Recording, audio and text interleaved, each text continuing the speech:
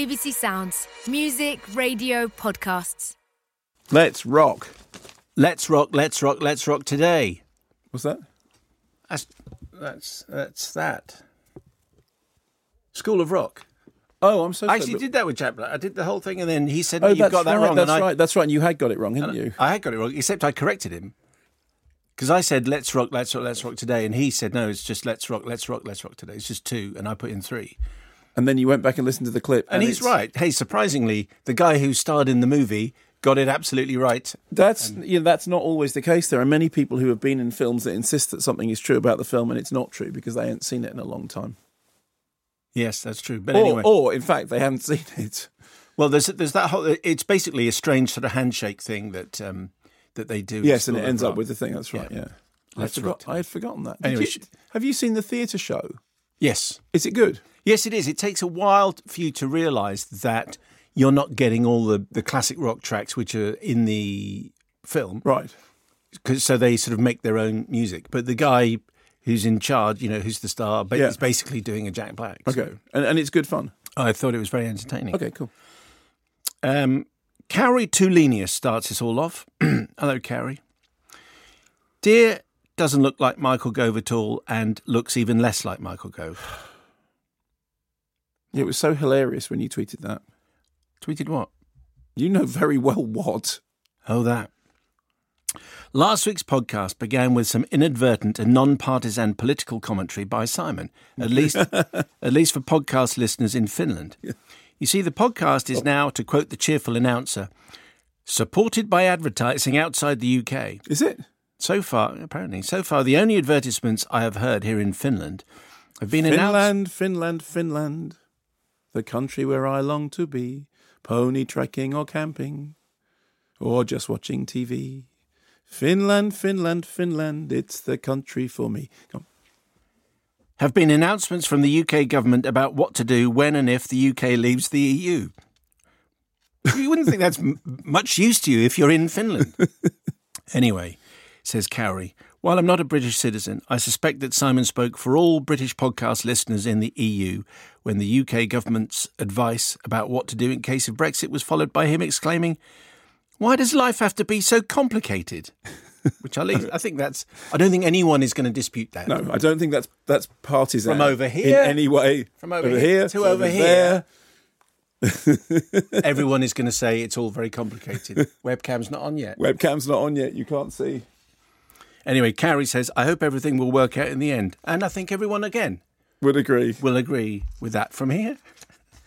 What's it? You're so sadly neglected and often ignored. Oh, here we go again. Up or second to Belgium when going abroad. That's such a great song. Kate Smith, Simon and Mark, she says conventionally, I'm writing to you to inform you of a Witter-related near-death experience, a Warundi. Several years ago, my wonderful husband, Rob, bought me a tiny waterproof fruit-based device for use while swimming. Recently, during one of my many short-lived health kicks, I had a remarkable brainwave. Short-lived health kicks are the best. Why not? Wasn't that a hit for the Undertones?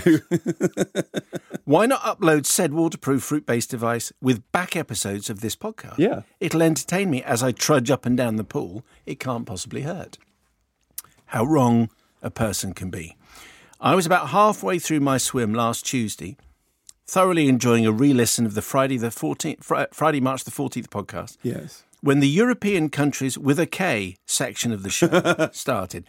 As I mentioned, this was a re-listen. I should have been prepared, and I wasn't. As Mark confidently proclaimed Norway had a K in it, the slight giggle I allowed myself turned into a random guffaw of uncontrollable laughter. This was the moment I remembered I was still underwater and unable to breathe. I'm a woman of some talents. Growing gills is not one of them. I reached up to the surface. Thrashing like an extra in an aquatic, scary monster movie, my actions terrified a group of pensioners who'd just finished aquasize. I managed to grab the side, cough up a lung of chlorinated water and catch my breath, all the while still wondering how on earth I'd forgotten Denmark. Which which is where most people start that list. Yes, that's right. Thankfully, nothing was injured other than my pride. The reason I've left this so long to mention, well, the wonderful husband I spoke of at the start of this email turns 40 this week, and I'd be so glad if you could wish Rob Smith, the good doctor, quantitative analyst, him indoors, a very happy birthday. Happy birthday, Rob. Happy birthday, Rob. And yes, that's right. So if you are underwater, please be careful what you laugh at. Don't laugh, yes. And then I didn't say Norway as a joke. It did leap unbidden to my lips. I know, I think it's very funny. Sort of endearingly stupid. This one says, Dear Alexei and Suri. Are you doing that? Right. Well, that's actually what it says. Oh, okay. So brackets, names have been changed to protect the innocent owners of certain voice-controlled devices. Yes. I was listening to your fine podcast, and can I just say, before I enter this particular sequence of emails, yeah, I'm gonna not say, and neither are you going to say any voice-activating name. Okay. On the grounds that we're on the borderline of being deeply irritating. Imagine that. Okay. Anyway. So we haven't crossed it yet. We're still on. We're only on the borderline. Right. So if you're driving and you're on your own, you've got no one who can actually switch the thing off because I might say that word. Are we taking indicative votes about whether we're annoying? We could do. Let's have a meaningful conversation about it first. Anyway, I was listening to. It's from Ian. I was listening to your fine podcast whilst driving home when Simon started talking about his lady assistant who lives inside his fruit-based device. Summoning said lady assistant with the phrase, "Oi." My own lady assistant inside my own fruit-based device immediately took notice of Simon, paused the podcast and started playing the wrong Blade Brown featuring Tigger track Drug Dealer. As Simon would later note, the track is indeed very bass-heavy. Gave me something of a fright when it came on. I think that was the NME review, wasn't it? Very bass-heavy. Just as it had for your previous listener and correspondent. This particular voice-activated system beginning with S is supposed to be trained to respond to your own voice. But apparently, we must sound alike. Anyway, I managed to stop the music playing and resume the podcast, at which point I realised that it has helpfully been rewound by about 30 seconds, so I know that Simon's summoning will happen again. I listen carefully, and just at the point that the phrase is about to be repeated, I turn the volume down, then turn it back up afterwards. Yes, had not been summoned, except moments later, you summon her again. If I said this word, I think we should birdsong it in case I miss it, and then I think it would be all right. Anyway, hey, Susie, play Reckless Eric. At which point, for me, it tries to play Reckless Love by Corey Asprey, whatever or whoever that is. Anyway, I looked that Corey up. Asprey got a sudden spike in. No, Corey Asprey is a worship pastor at the Radiant Church in Kalamazoo in Michigan. Do you think he's wondering why it was that all over the UK people were suddenly listening to him? Hey, I'm really into Reckless Love. Spotify. Anyway, finally, at Mark's behest, you said, hey, this will surprise you, play Comsat Angels, which my system hears as, hey, it's a surprise, and she doesn't understand what to do with it. And we've got screen grabs of what this... And she didn't play Comsat Angels, did she? Because I was asking your phone and she had no idea. Each and every time you talk to your phone, you set off mine. So my conclusion to all of this is that I must sound a lot like Simon, and thus I may have missed out on a glowing career in radio. That or his ears need cleaning out. Is that right? I thought that that it was... I think if I just say the S word without the hey... Is that okay? I've got no idea. I haven't got one. I can't say it? No, I'm not going to do it. I haven't got one because I don't want something monitoring everything I say and spying on me. I don't think it spies on you. It's listening all the time. It might be. It is. That's how it hears you say, oi, you in there. Anyway, I also realised that if you decide to read this email out, or for that matter, ever decide to summon her fruit-based ladyship up for birdsong and giggles in the future, that I will once again have to wrestle with the device to stop it playing whatever nonsense it thinks you're willing her to play. Anyway, say hello to Jason and all that. Ian in Swindon, thank you. But I didn't think that it was attuned to somebody's voice, because if you've got more than one... I've been in... It's supposed to be your voice, but earlier the puppet master said the S word and my phone kicked in. Yeah, no, but the thing is, I've been in many houses in which anyone in the house can make the good robot her indoors go, So it's. I don't think it is tuned to your voice. I think it's tuned to any command. Tom Hanna says, I'm a police officer working in an extremely busy part of Birmingham, and after an extremely busy and long day working on a Saturday, which started at 5 a.m, I decided to put your relaxing tones on whilst I drive home. A discussion started about the Tigger song and Hey, Erie. Not only did the song bring a smile to my face as it reminded me of simpler times, but the line, I love you like a drug dealer, particularly amused me. However, whilst driving home, Simon said on... This is an officer of the law, right? Yes. Said on 3 occasions, hey, Erie. And then the request. Well, Simon, your voice must be extremely similar to mine, as this request immediately ceased podcast operations and immediately activated the nice lady in my fruit-based device. As you can imagine, this was frustrating and stopped me listening. When I had managed to cancel the request, Simon again uttered the phrase, hey, Erie, again activating the device. I'd just like to point out that, as in Spider-Man, with great power comes great responsibility. And if the hey, Erie comment could be put to a minimum, I would appreciate it. Down with the Nazis and all that. That's fantastic. Tony Time Loop Price. I play the podcast in my man six-wheeler towing a 13-metre trailer on my fruit-based phone over a Bluetooth to the vehicle stereo. When Mr. Mayo said, hey, Erie, my voice-activated assistant paused the podcast and awaited instruction. I then pressed cancel, and my clever phone restarted the podcast, not from whence we left the story, but a few seconds before, just in time to have Simon say it again. Ad infinitum. In fact, I escaped the loop by surreptitiously coughing over Simon's voice. And then he said it again. Time loop number 2 was equally as annoying. And again, I escaped with a well-placed cough, thinking, well, they wouldn't do it a third time. But they did, thanks to Mr. Kermode's insistence. Time loop number 3. May I request that any future use of the S word comes with a warning? Repetition is a form of comedy. Andrew Fenner. Repetition is a form of comedy. Last week, whilst listening to the gentleman who was trying to ascertain the correct words to the Tigger song, Simon uttered the words... play the Tigger song. At this point, my phone kicked in, but played neither the Tigger song nor the trendy hippity-hoppity stuff that Simon has on his phone, but the 80s classic Eye of the Tiger by Survivor from Rocky 3. And finally... Actually, that's probably the best choice of all three of them. I'm doing all right. I haven't said the S word. No, go on. And finally, what I should say is, you know, in Us, they have that very exotic speaker system. Yes. So I think they've made up. They say, hey, Ophelia. That's right, yeah. So I could say that. Ophelia. I don't think anything's going to trigger. Yeah. So why don't we do that? Well, you know what happens in Us when they say, hey, Ophelia, so you want to be very careful. True. Who knows what's going to come up? So this is from... Hey, Ophelia, call the police. Interesting song choice. Hey, guys, says Mercedes. This is what you get if you ask... Oh. Was that a mistake? It was a mistake. Or did you do it on purpose? No. You literally just spent 10 minutes talking about not doing that, and you just did. Hey, guys, this is what you get if you ask... Ophelia. To play the Tigger song in Japan. It's in Japanese. Go on. No mention of drug dealers as far as I can tell. 俺様はティガ世界一のトラ弾む体におしゃれな尻尾ぴょんぴょんトントンジャンプする世界一のトラは俺一人俺一人 It's Melt Banana. That is fantastic. That's the best thing that I've heard. Can you play it again? Yeah. Oh, it's only short. Go on. Yeah.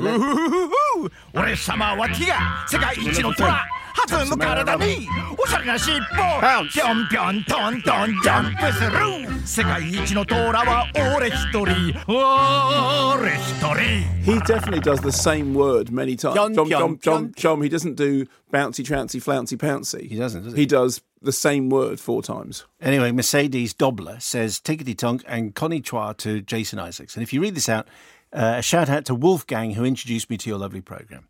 Hello, Wolfgang. I think that is very, very funny. So the Tigger song in Japanese, I would rather that than Love You Like a Drug Dealer with Tigger and the other guy. Yeah.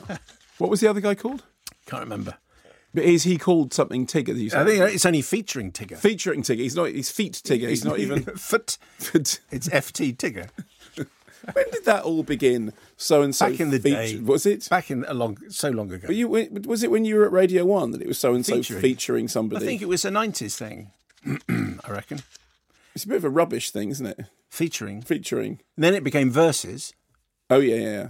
The first Verses I remember was Run DMC versus Aerosmith. 3-0, I think, as far as I'm concerned. Right. Here we go. And we'll make this a free show, shall we? Run 3.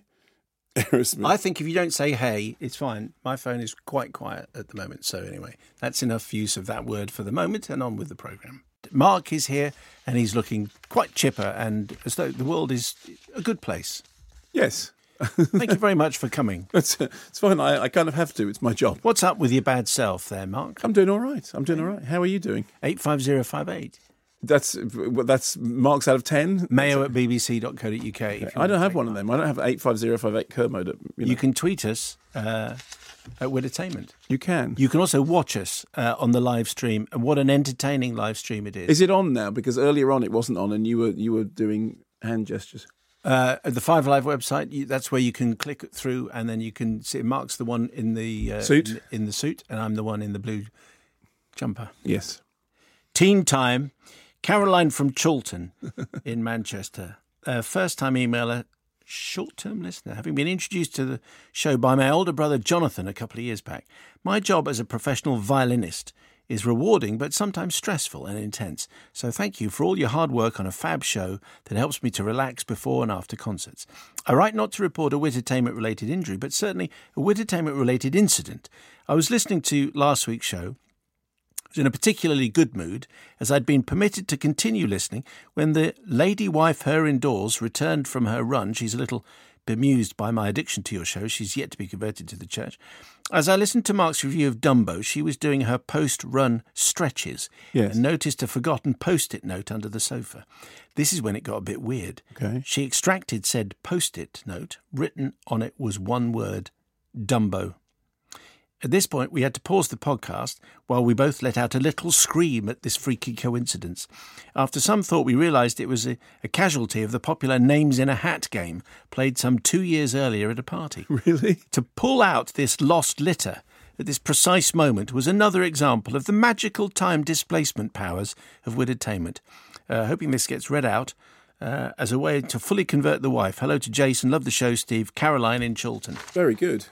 So we should try that. So what's the first film you're going to be reviewing? The very first. Well, you're going to be talking about Missing Link, and then I'll review Missing Link. Missing Link. Okay, so let's just see if anyone finds a piece of paper with Missing Link written under the sofa. Go look for a piece of paper. See if Missing Link is in the fridge or something like that. Did you ever do that thing? It's that kind of Uri Geller thing, isn't it? When the powers of our mind. The powers of our mind is going to do that. It definitely will. The words Missing Link will appear on a fridge somewhere. Good. Missing Link. Missing Link. David Saunders. Dear Messrs. Bouncy, Flouncy, Pouncy and Eeyore. I was on my way into college on Monday whilst listening to your podcast, and on my walk from Richmond Station in southwest London to work, I noticed a lot of commotion. Traffic held to a standstill and stewards and all that kind of stuff. Evidently something was being filmed, but what? A new Sherlock? Another Mission Impossible? Something good? Alas, disappointingly, the steward informed me that it was filming for a sequel to Peter Rabbit, and anticipating a question I was about to ask, told me that I wouldn't be able to get James Corden's autograph. Please prepare your eyes and ears for an unnecessary sequel to an unnecessary remake of low quality. If you haven't already done so, say hello to Jason. Last time we heard, they were filming Peter Rabbit 2 in Australia. So yes, and there was a question about whether or not one should walk on by. No, we said we were absolutely not in the camp of interrupting. We were in the camp of rising above it and hoping for the best. Yes, and just flouncing, pouncing, bouncing. And all the others. Here's an intriguing note for you, Mark. Okay. I'm a medium-term listener, first-time emailer. Okay. I'm a little rusty on the correct acronyms as I've stopped listening to the podcast over the last few months. It's nothing personal. I'm a submariner. Allow me to explain. Connectivity is less than brilliant underwater. You don't get Wi-Fi on the bottom of the ocean. So I've saved up a few months' worth of episodes to tide me over while I'm away on my boat. Yes, it is a boat. Ships go on the surface. Yes. I don't know if Shut Up Buttwad got the I always get this word. Nomenclature. That one, right in that ropey-looking hunter-killer film. Anyway, I'm steering clear regardless. But yes, boat underwater. As in Das Boot. Correct. As the submarine's medical officer, the doctor, my main role is keeping the crew fit in both mind and body. Keeping spirits high is essential to both. Yeah, I imagine that must be quite difficult because it's, you're in a confined space for a long period of time. Weekly film showings are an ideal opportunity for some of those off watch to unwind, taking a small breather from the demands of a tough 6 hours on, 6 hours off shift pattern. Wow. Any suggestions on a watery theme would be gratefully received. Think more Life of Pi than K-19 The Widowmaker for morale reasons. Because there are so many submarine films that you would just not recommend, but thankfully this email... It's actually hard, outside of Yellow Submarine, it's hard to think of a submarine film in which it's really good fun being in the submarine. In addition, a What's Up... Voyage to the Bottom of the Sea is kind of fun, isn't it? I think even the title's a problem. Okay. In addition, a What's Up would go down very well with the crew. I'll do my best to convert some of my captive audience in return. Our families, at least those in the church, would also appreciate knowing that the wider congregation are thinking of us every now and again. Keep up the sterling work. Hello to Jason. Up with the Navy, down with the Nazis. That's good. Yours, The Silent Service. That's how it's signed, The Silent Service. Thank you. So is Silent Service what they call the Submariners? The Submariners. Well, that's how this guy has signed it. I never knew that. That's a great The Silent Service. So if there are films of an encouraging nature to be shown to submariners, which don't involve any awkward moments involving. But he specifically wanted a watery theme. Tubes and that kind of thing. Yes, he said he wants watery, watery theme, but he doesn't want K-19 the Widowmaker. Yeah. I mean, there's the whole of Stingray, which is just great. Yeah, exactly. Yes. Swell Maps. Okay, that's where Swell Maps got their name from. Did you know that? I did not know that. Yeah, it's a swell map, Troy. Mayo at bbc.co.uk. If you can help us with that. Right, box office. From the Swell Maps to another box office sensation. Chris Seavey. Well, I've got to do the intro thing, otherwise. I know. Okay, so that's Mark's intro. Here's mine. Box office top 10 at 22. Being Frank, the Chris Seavey story. I think it's done very well, and I'm very pleased that people have gone to see it because it's a very affectionate and loving tribute to Frank Sidebottom. But it's also importantly about the career of Chris Seavey with the Fleshies and all the fabulous pop songs that he did before he put the head on. Yeah. Tim Fee in Swansea. I was a big Frank Sidebottom fan back in the day, and so any retrospective study was always going to be a must-watch for me. However, this film far surpassed my expectations. Far surpassed them. Man the torpedoes. Firstly, for the sheer amount of detail that the director has sifted through and pieced together to complete this compelling story, and also for finding out so much more about the creative visionary that was Chris Seavey, the man behind the mask. Whilst frequently hilarious, the film is also a surprisingly emotional watch in parts. There's a scene about a Seavey family Christmas that would surely melt the hardest of hearts. Yeah. Overall, the director's affection for his subject clearly shines through, even though the darker side of fame is also not shied away from. Oh, it's not. But I mean, I think that the film does give you a sense of just what a kind of explosively creative mind Chris Seavey had. And as I said, it does emphasise the fact that in the pre-Frank years, he was a really good pop, tunesmith, somebody who wrote great pop records and was, completely in love with the Beatles, and had that thing about, writing the 3-4 minute pop song. And then Frank, did you ever see Frank Sidebottom play? No. Because I did a gig with him, but then everyone in Manchester did a gig with him. It was genuinely surreal and bonkers, but strange and funny. Richard Clark on our Facebook page, Being Frank is my favourite film of the year so far. It makes you laugh, makes you cry. It's sweet and horrific, sad, tragic and uplifting. Yeah. It was superb. Good. That's at 22. 21, Lords of Chaos. Which is an odd film, again, based on a dramatisation of a true story.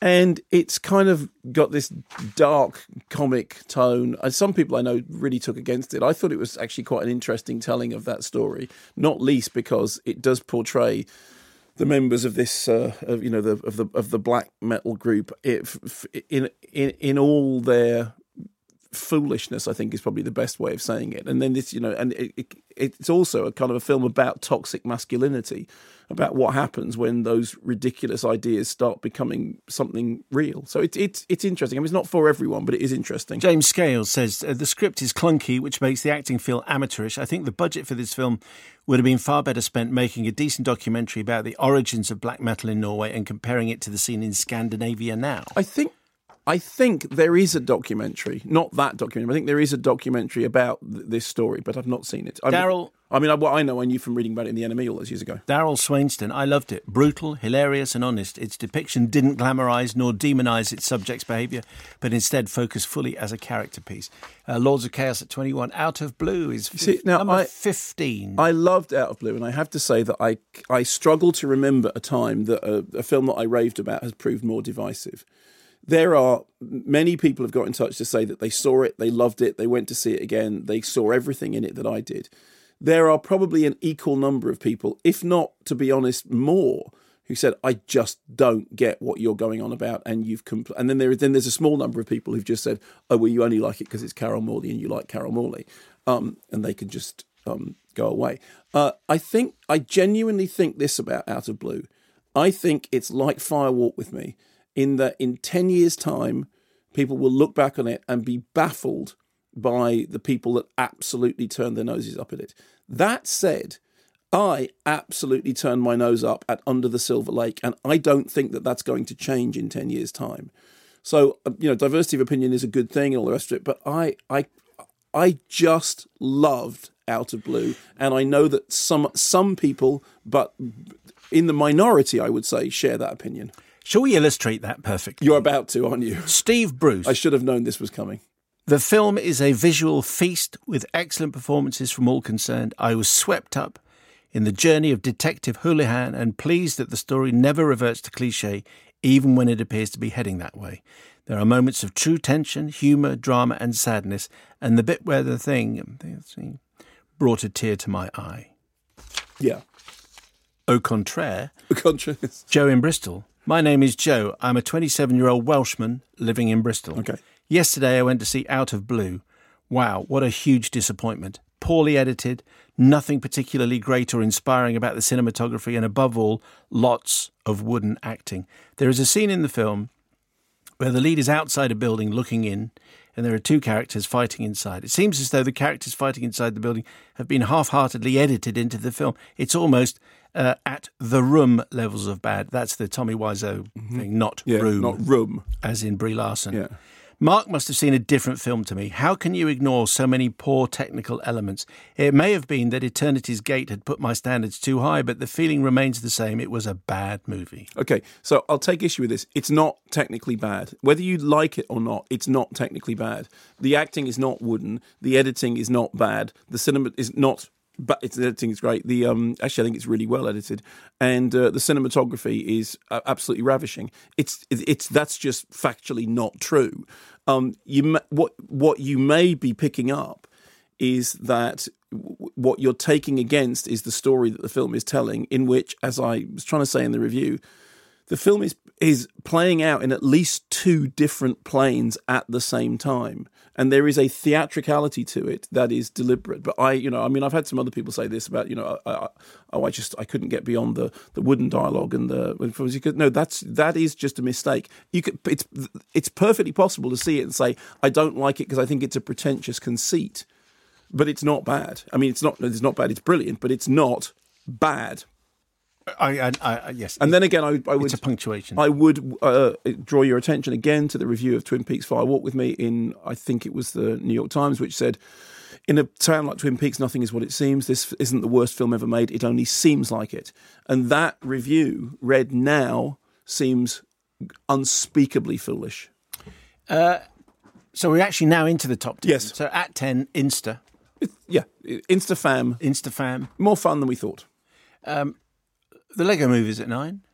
Not as good as the Lego Movie. It's the Lego Movie 2, but it's fun, and I enjoyed it, and I like the fact that it managed to have its story playing out in two different headspaces at the same time and still keep you aware. I mean, actually, weirdly enough, there's a strange link there between the Lego Movie 2 and Out of Blue.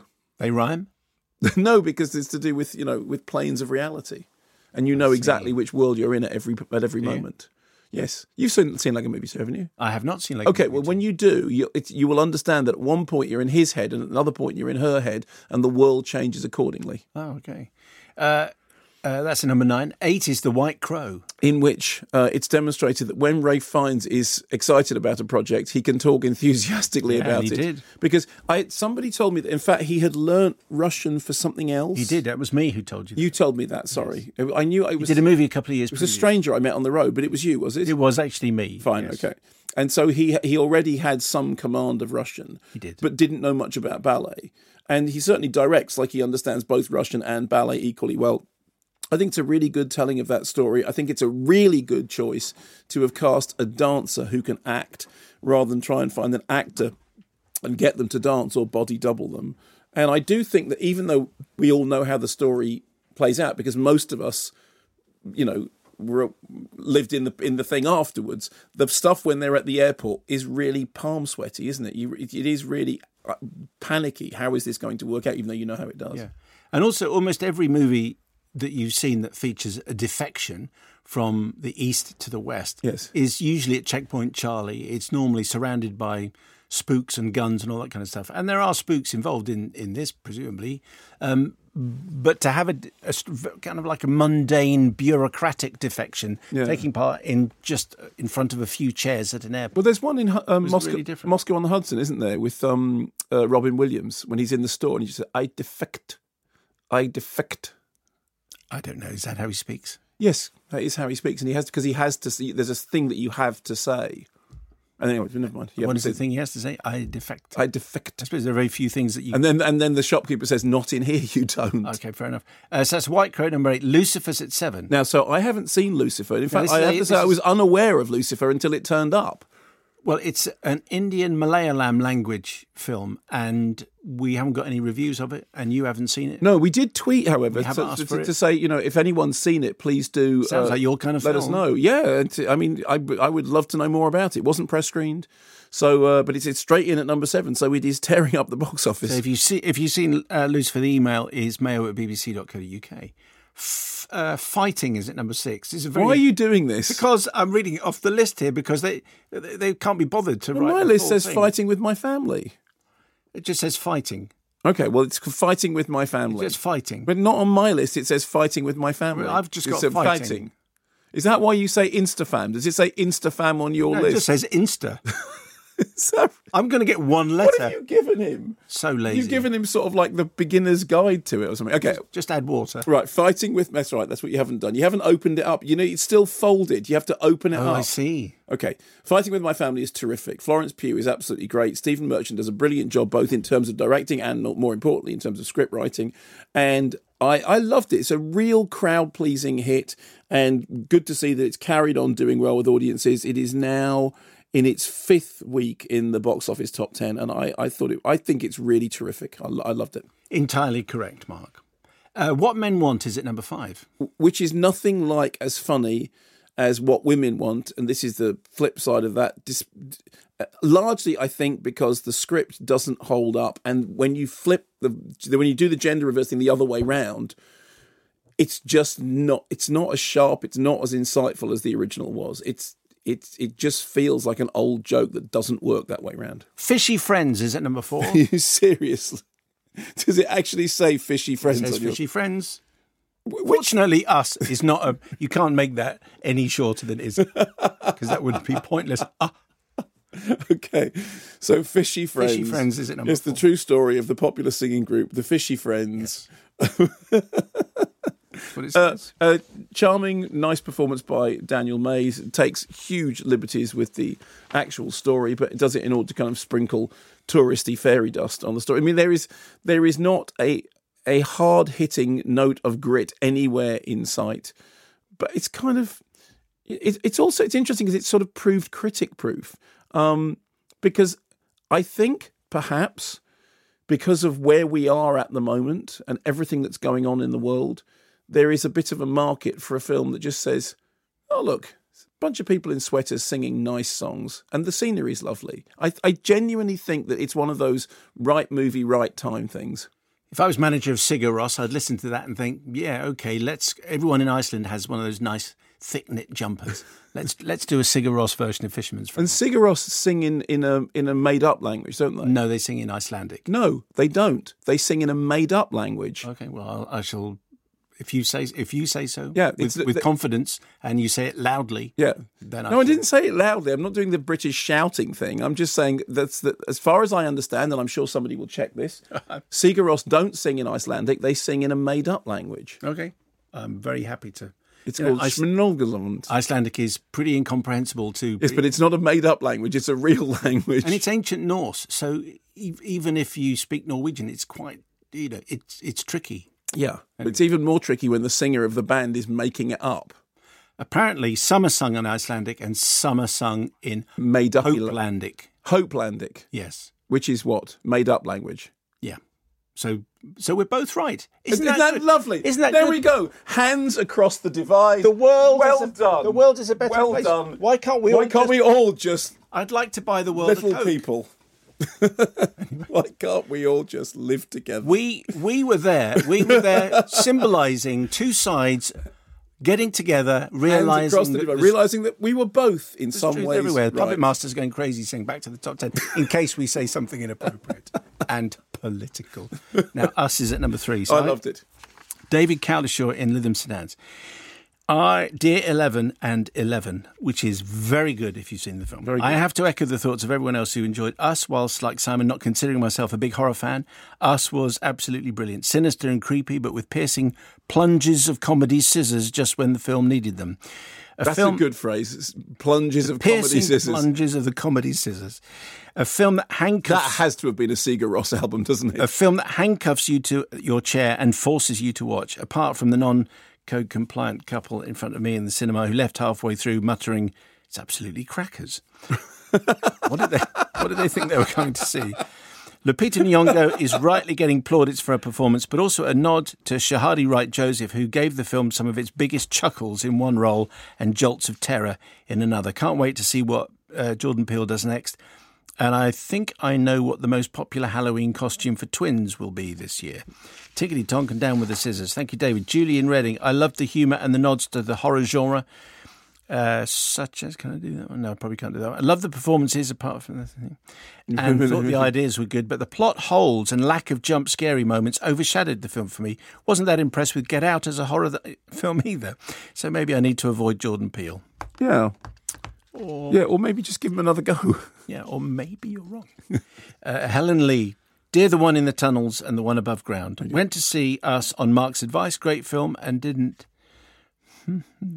At the end, set off all sorts of discussions on the way home with my film companion Sally, brilliantly thought out, and I wish we could do a spoiler-tastic piece on it. Well, that's quite an interesting idea, and what we're going to do... We can do a podcast one, can't we? Yeah, on the podcast of this show, we are going to do a spoiler-tastic conversation about us with lots of warnings so that you don't have to hear it. It's going to be right at the incredible, the far extreme end, right over there. And it will be followed by you shouting the name of a popular automated computer device many times. Okay, so that's Us is at number 3. Marvel is at number 2. That's Captain Marvel to you, but I've just got Marvel, but I'm going to give it its full name of Captain Marvel. I thought Lazy. What are they doing? I mean, it's like they have nothing to do all week apart from sit around and twiddle their thumbs. Listen to Steve Wright. What do you think? Yeah, you love Captain Marvel. I like it, but don't love it. And I'm right. Fair enough. Mari in Edinburgh. I was listening to your show a few weeks ago when you read out an email from a fellow listener who's currently studying abroad in Lyon. Yeah. This prompted me to write my first email to the show since starting the podcast back in 2017. I am also studying abroad in France in the Loire Valley. Hearing about someone else's experience in France and the difficulties of franglais was very reassuring, as it's been a difficult adjustment since I moved in January. I hope that you can read this out on air so that Grace, living in Lyon, knows that she is not alone. It was only recently that I went to the cinema here in France, spurred on by the Captain Marvel reviews from you good selves and other listeners. I have to say that after a bit of a slow start, I absolutely loved the film. Having seen all the previous Marvel films, I was quite nervous to see what they did with the newest instalment. I need not have worried, as I thoroughly enjoyed the film, and I will likely go back and see it again. Thank you, Mari. Good. And you just... Oh, yeah, I loved it. You liked it. How did you spell... How's the name spelled? Mari, Mairi. Fine. Have I passed? No, just sure. Fine. And number 1 is Dumbo. I mean, the more I think about it, the more I don't think about it. And I think that the whole thing with the original Dumbo is it's simple, clean lines, absolutely, machine tool to make you cry and to get an emotional response. And the thing about the new Dumbo, which has, flown straight in at the number one spot, although, it feels terribly mechanical. As I did say when we reviewed it, I'm sure there will be plenty of emails from people that went with their kids and had a perfectly good time. But it's not classic. It does feel very, very mechanical. Andrew Ross in King Kerswell in Devon. My wife, big Disney fan, and I, probably bigger Disney fan, went to see Dumbo. Review, the elephant was cute. Okay, but also the elephant, yeah. That's it. I didn't think the elephant was that cute, actually. No, and the big eyes part of the elephant was weird, wasn't it? Because it's like, are you doing photorealist flying elephant or are you doing big eyes? Mike McQuillan in Tarpley. I consider the original Dumbo to be the greatest animated movie ever made. So when I heard Tim Burton was creating a remake, my heart sank. I put my doubts to one side as 4 of us, aged 11 to 81, went to see the new version as a Mother's Day treat. As expected, the movie was a disappointment. My daughter wasn't keen. Neither were my wife or my mother-in-law. The film fails to put across the alienation Dumbo suffers in the original movie. It also fails to create a convincing relationship with his mother. The human characters are mostly cardboard cutouts. I did find myself becoming emotional at times, but that was because scenes were reminding me of the original, not working on their own level. Yeah. A real shame. The only plus point was the CGI Dumbo himself. I understand Disney are making a heap of cash out of these movies, but many of the remakes have been average at best. The standout for me is Pete's Dragon, which took a relatively poor original and did something spectacular with it. A shame that the same can't be said of Dumbo. Still, I can always watch the original.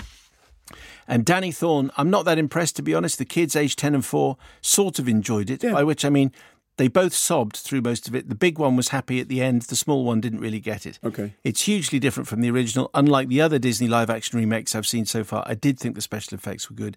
They did not feel like there was any escapism despite a flying elephant. Yeah, well, when you say no escapism, you mean it's like no magic. And that's the weird thing. When you've got so much visual effects at your disposal, and yet you end up making something that looks terrible, as I keep saying, mechanical. And it's particularly when they're in the kind of the Future World theme park, in which the whole sort of second section of the film plays out. Everything seems to be as mechanical as the stuff in the theme park. And I'd almost say it's done on purpose, except I don't think it is. There was a film, it was the film of Film Socialisme by Jean-Luc Godard. And the trailer for that film was the entire film speeded up to 3 minutes. And I have to say that's the best way of watching that film. Film Socialisme. Film Socialisme by Jean-Luc Godard. Is it a film about French socialists? If only that were the case. Is it not? What is Film Socialisme all about then? It is a film about looking at one's navel for a very long time whilst offering Navajo subtitles to annoy the uninitiated. Okay, it's our film of the week. It is. That's what it needs to be. At the start of the show, I had an email from a submariner, a medical submariner, who was looking for suggestions for their movie club because they have a 6-hour on, 6-hour off shift, and they don't want to. They want aquatic movies, but he said think more Life of Pi than K-19, The Widowmaker. Can I chuck in Bed Knobs and Broomsticks? Some people have done. I'm sorry. Okay. Sorry. Simon in Tring, Operation Petticoat with Cary Grant and Tony Curtis. Marcus Lee has said that as well. Down Periscope with Kelsey Grammer. That would keep them laughing. Thank you. James in Reading. How about The Life Aquatic with Steve Zissou? That's a good film. Very funny and very Wes Anderson. Yeah, very Wes Anderson. Very Wes Anderson. A Submarine Fast with Bill Murray. Everything you need. David packing for a ferry trip tonight. Thank you, David. It has to be The Shape of Water. Jeff Dawson in Whitley Bay. Yeah, that's a great choice. Well done. Nigel Harding says Waterworld, better than many critics say it is. 20,000 Leagues Under the Sea. The recent Aquaman. Bed Knobs and Broomsticks, as Mark just mentioned. Bobbing along on the bottom of the beautiful briny sea. Fantastic Voyage. And The Abyss, apart from the first 10 minutes. According to Nigel Harding. Do you think they sing that in a submarine? What a chance to take a better peek at no, because it's 2019. Forces of the deep. Yeah, but that doesn't matter. It's timeless. Well, let's ask our submariner, who will get this in a few months' time once he's surfaced for air, and then he'll get back in touch. We'll have forgotten everything that we've been talking about. When GCHQ or whatever it is get in contact to say, where are you? Do you think they reply that they are bobbing along? Bobbing. No. So many 1960s jokes. I had no idea. Anyway, mail at bbc.co.uk. You can text 85058 and you can tweet us at Wittertainment.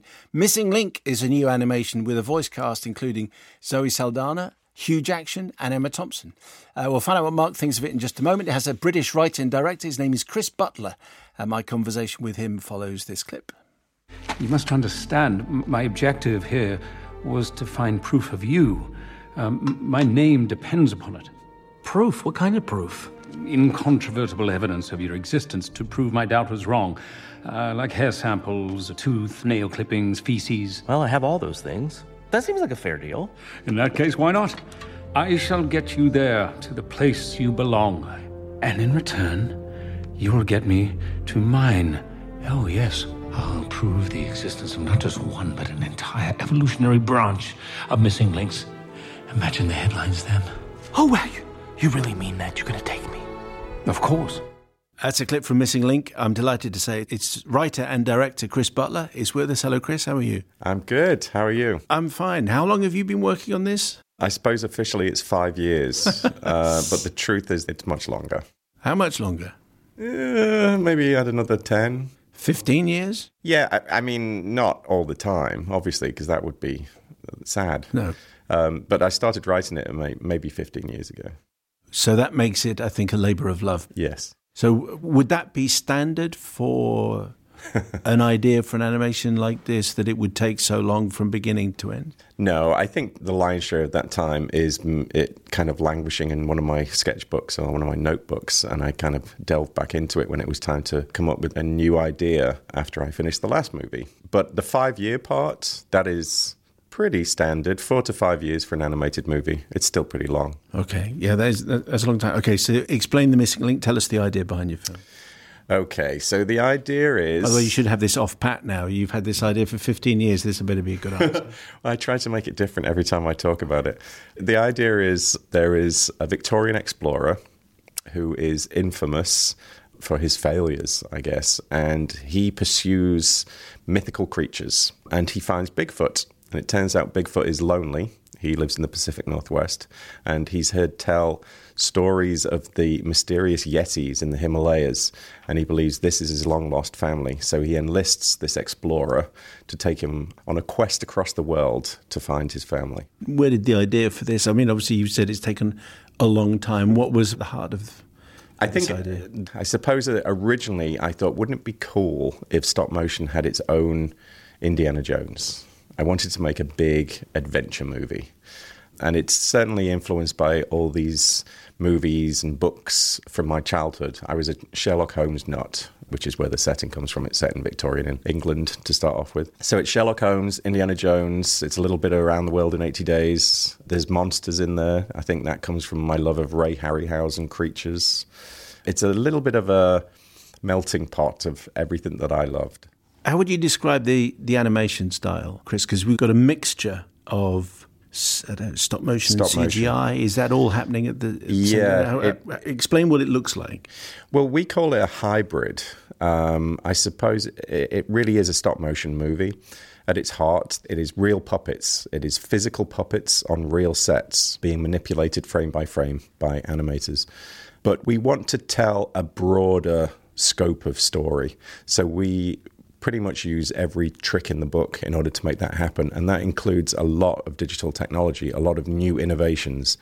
So there is CG set extensions, which means that we can have bigger locations. There are CG background characters, which means we can have bigger crowd scenes. It means really that we are able to push the boundaries of what was traditionally quite a contained medium. So I guess it means that even though the heart of this film could have been made 20, 30, 40 years ago, the longer you wait, the more spectacular this looks as someone else invents another thing that fits on that thing that makes it look more beautiful. Basically, yeah. I don't think we could have probably made this very movie 10 years ago. But I think part of that is that these inventions that you're talking about, these innovations, we're creating them in order to make our previous movies. So the last 4 movies have led to technology and innovations that have enabled us to push further. Someone actually said to me, they were like, oh, because of all these new inventions, doesn't it get easier? And it's like, well, no, because it means we tell more complicated stories. When people go and see this, then give us a scene that you're particularly proud of, which is possible in 2019, which wouldn't have been possible 10 years ago. Okay. I think one of my favourite scenes is towards the end of the movie. I don't want to ruin anything, but it's a big action sequence where the heroes are being chased across a collapsing ice bridge miles up in the Himalayas. And then they proceed to have a battle with the villain whilst hanging from ropes. I wanted it to feel very kinetic. I wanted to almost shoot it like a live action sequence. So it's quick cuts. It's technically very, very challenging. Some poor animator was manipulating these puppets as they were dangling from the air. That scene alone probably took over a year to shoot. Wow. Tell us about the casting. You mentioned this hopeless explorer, Sir Lionel Frost, as voiced by Hugh Jackman. Tell us, the idea behind Sir Lionel was what? Well, he was influenced by this rich tradition of British upper crust explorers, and I'm poking fun at that. I wanted him to be like an old school leading man. And I think part of his character is the fact that he's self-obsessed in a way, and that's quite a challenging character to get on board with. So I wanted to make sure I cast someone who would take you along for the ride. And I think that's why we went with Hugh Jackman. I mean, actually, when I was writing the character, I had Hugh Jackman in mind. Because he looks a bit like Hugh Jackman. Yeah. I mean, not so much that it couldn't be voiced by Hugh Grant, but it was... Another Hugh. Yeah, some of the original sketches, I incorporated a little bit of Mr. Jackman into them. He was always in my mind. And I think it's because even though this character misbehaves somewhat and has a journey to go on emotionally, he's always charming, and that's Hugh. He's effortlessly charming. He is. And when you ask him to sing just a little bit, he's very good at it. Well, there was one bit where he was in the booth and he was just doing vocal warm-ups, and of course I kept that in. Okay. Yeah. He's very good at posh English. He's better than me. His accent's better than mine. Is Leica the first thing that we see when the film starts? Is it a Leica film? Yes, it's one of the first things to come up, yeah. What does that mean, do you think, when people see that as the first logo that comes up, or one of the first logos? What does that brand mean, do you think, for people? I hope it means quality. I hope it means, I think to most people it means stop motion. We're one of the few studios that are still pursuing this amazing old art form. I think it means a unique perspective. I think we have a distinct voice. We tell our own kinds of stories. How would you define that voice?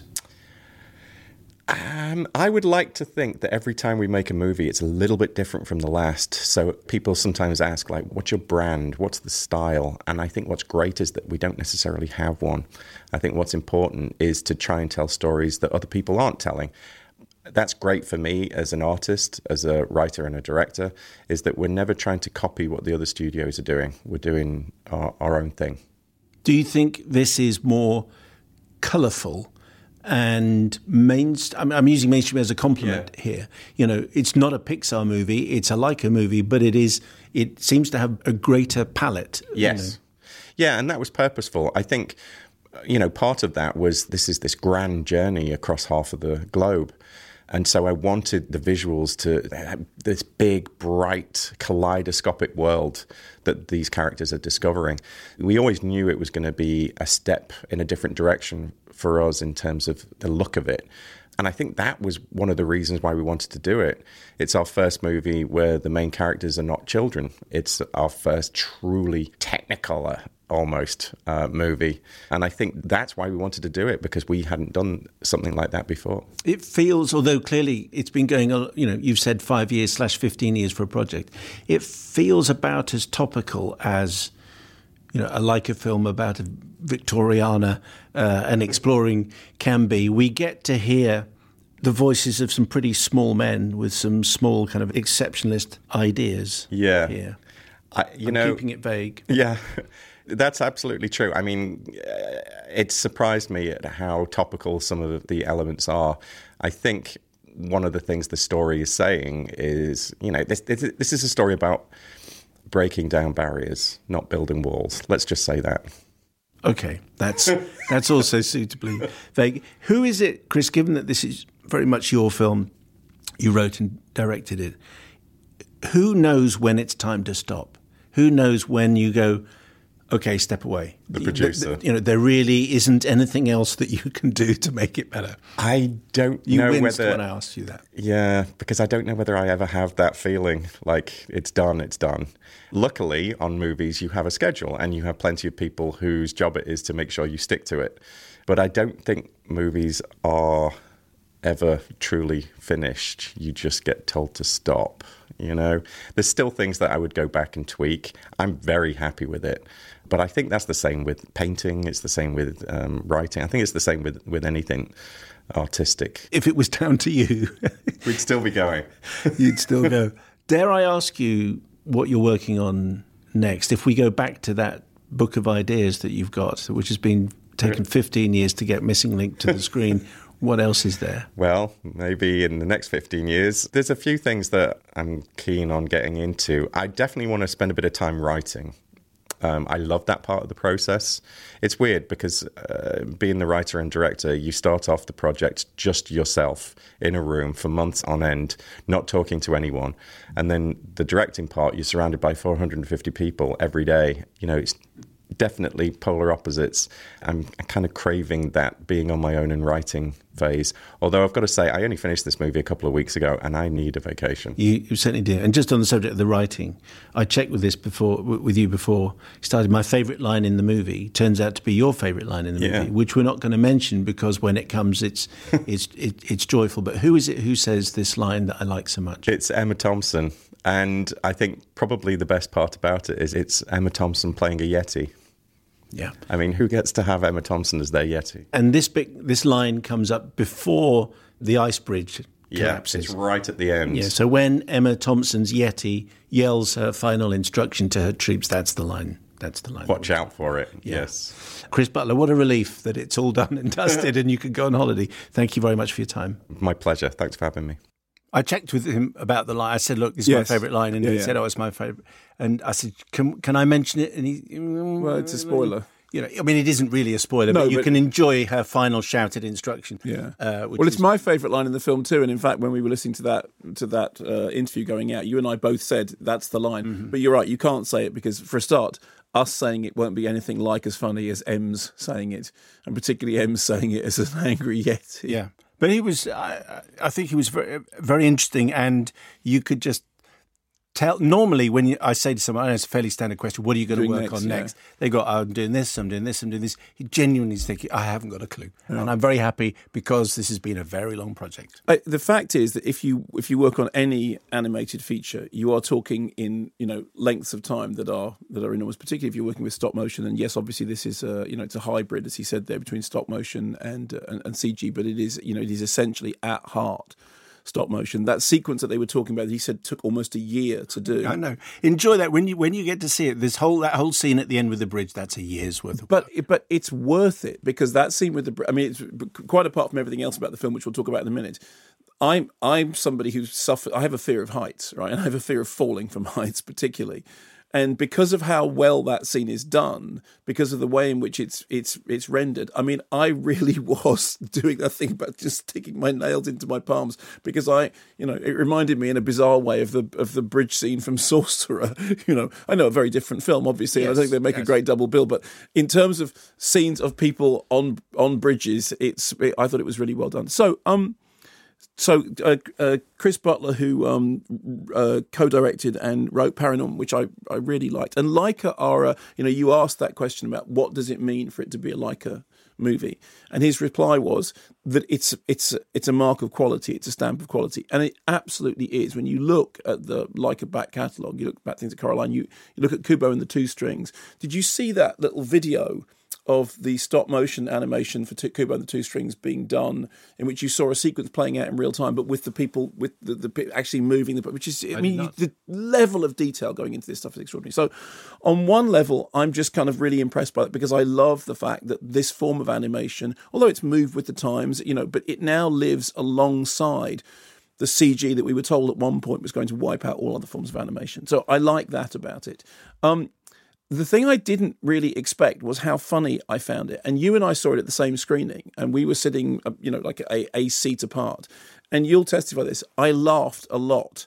And I had expected to sort of to watch it and enjoy it. And I was kind of slightly put off originally by the poster, because I couldn't quite get my head around the design of... I think you're right. The poster doesn't quite work. But the face just looks weird on the poster, and until you actually sort of see the face of Susan properly, it doesn't. This is the Yeti. The Yeti, yes. Who picks a name, that doesn't sort of. But once you're in, actually, what I admired most about it, quite apart from everything else, with all the stuff, the detail going on, the mark of quality, the fact that it looks like something that people have laboured over and worried about getting the detail right, is that the jokes are really funny. And they were funny in a kind of Aardman funny way. I mean, whenever you see an Aardman animation, you know that you're going to laugh on a pretty regular basis, because so much of Aardman is to do with slapstick, and it's to do with silent comedy, and it's to do with, that kind of physical comedy. I think there was a lot of stuff in this that I found funny, right from the beginning sequence when they're out, looking for the Loch Ness monster. And when he described it, he said that the Central Explorer is sort of famous for failing, but actually, firstly, it's always that victory is snatched from the jaws of defeat, or actually the other way around, is that defeat is snatched from the jaws of victory. But what he wants to be accepted. And it's actually a story of two separate characters who both want to be accepted. One of them who wants to be accepted by his peers in the Royal Society. The other one who wants to be accepted by his peers, who he decides are on the other side of the world because he's seen stuff about them living in Shangri-La. And so it's one of those kind of odd couple things when the central thing works because they're both really looking for the same thing. But all the way through, I was really tickled by it, and I thought this is a really good Easter holiday release, because I think parents and kids will enjoy it the same amount. I think, like all of the Leica stuff, you'll end up watching it 3 or 4 times because you'll get it on DVD, and you'll only really start to notice everything the 3rd or 4th time around. I don't think it's a classic, but I thought it was so solidly entertaining that I would I absolutely recommend it. It's perfect Easter holiday fare, because I think everyone can enjoy it. My only query was about the Yeti's face, and I wonder, which is highlighted by the poster, I just wonder if the Yeti looks as endearing as the Yeti should do. I thought that in the still image, not, but I thought once you see it animated and moving, and actually I thought I did find it very endearing, yeah. Matthew Whiteley on an email: I attended an early showing of Missing Link with excitement tinged with trepidation. Could Leica maintain their outstanding output? I'm pleased to report that they have continued to improve and innovate, becoming true leaders in stop-motion animation. Visually stunning, family-friendly adventure which easily passed the 6-laugh test. I hope that this film reaches a wide audience, earning the recognition I think it will. I think it will reach a wide audience. That strange noise was, sorry, Mark's laptop making one of those strange noises that it does occasionally. It's now stopped. I was just reminded of a German word, by the way, which is German is full of compound words, and they come up with ideas and phrases which useful. And I think you might just find this quite useful. Go ahead. Okay, as you go through your life, it's about nobody here. It's not about me. It's not about our team. Is this going to get you into trouble? No, because it depends how you apply the word. Puppet Master looking very concerned. The word is Backpfeifengesicht. Backpfeifengesicht. Backpfeifengesicht. It means Backpfeifengesicht. It means a face that's begging to be slapped. Okay? So as you go through your week, you may well, you'll listen and you'll think, Backpfeifengesicht. What's brilliant is that they've actually got a word for it. I know. It's fantastic. I love it. Thank you, by the way, to everyone who entered our special prize draw and supported the work of Comic Relief, raising £20,000 for this one particular project. So thank you very much for your generosity. We can announce the winner, randomly selected, of course. I'm not sure winner is really the word, since the prize is the chance to go to see a film with us. Who's the unlucky person? She is called Claire Faulknell, possibly Faulknell, but we'll find out Okay. when we meet her. We She's will. going to be joining us later this year to watch a brand new movie at a special preview screening. We're assured she's delighted to have won. There is no accounting for taste. Well done to Claire Faulknell, who is the winner, and thank you for just taking part and registering and raising 20 grand, contributing to the big pile of cash raised for the work of Comic Relief this year. 3:07. You can get involved and email mayo@bbc.co.uk. You can tweet us at Wittertainment, and you can text 85058. 3:07. What have you got there, Mark, that is brand new and shiny and exciting? Okay, so Shazam, and when this first came up, I was talking to a friend of mine, Van Connor, who's a film critic, and he said, of course, you know the connection between Shazam and Captain Marvel? No. Looking up Shazam, originally known as Captain Marvel, fictional comic book superhero appearing in publications by DC Comics.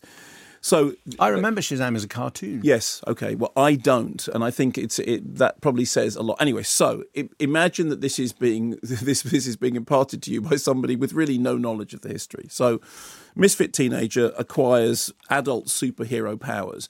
At the very beginning of the film, we see a young boy who is at a fairground with his mother, and they're having a sort of lovely time. And then his mother gets separated from him in the crowd when he drops something on the floor and he's trying to get it, and he gets separated from it. And the next thing is she's gone. And we then move forward, and he's an adolescent, and he's been through a number of different places, and he's sort of proved quite difficult. And he is suddenly transported out of the real world and finds himself in the lair of a wizard surrounded by deadly sins who invests him with superpowers, but he is basically still a kid. So there are two, the main character is played by two, and one of them a kid, one of them by an adult.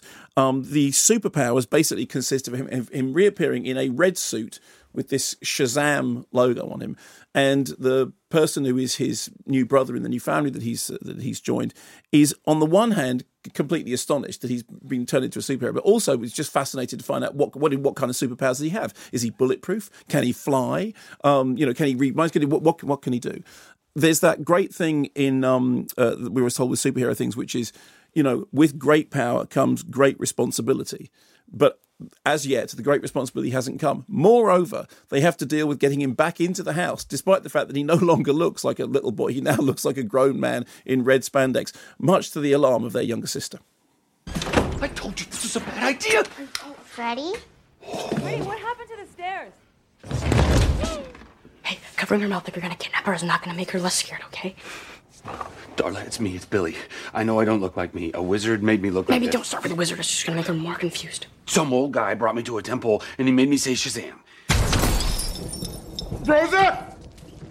Verbally triggered body manipulation properties? You can switch by saying Shazam! Baby, was that you? Are you okay? I was screwing in a bulb. Listen to me, Darla. You cannot tell anybody about this, all right? But it's Billy. He's a hero. Yeah, but if a supervillain finds out that he's a hero, that endangers us, okay? A hero's loved ones are like the perfect bad guy target. I mean, is she even good at keeping secrets? Moderate. No. Oh, God. So the central gag is that suddenly, young kid has developed superpowers, hasn't learned any of the things that have to come with that. And initially, the superpower is that he now looks like an adult. So he goes into the local store and says, I'd like to buy some of your finest beer, please.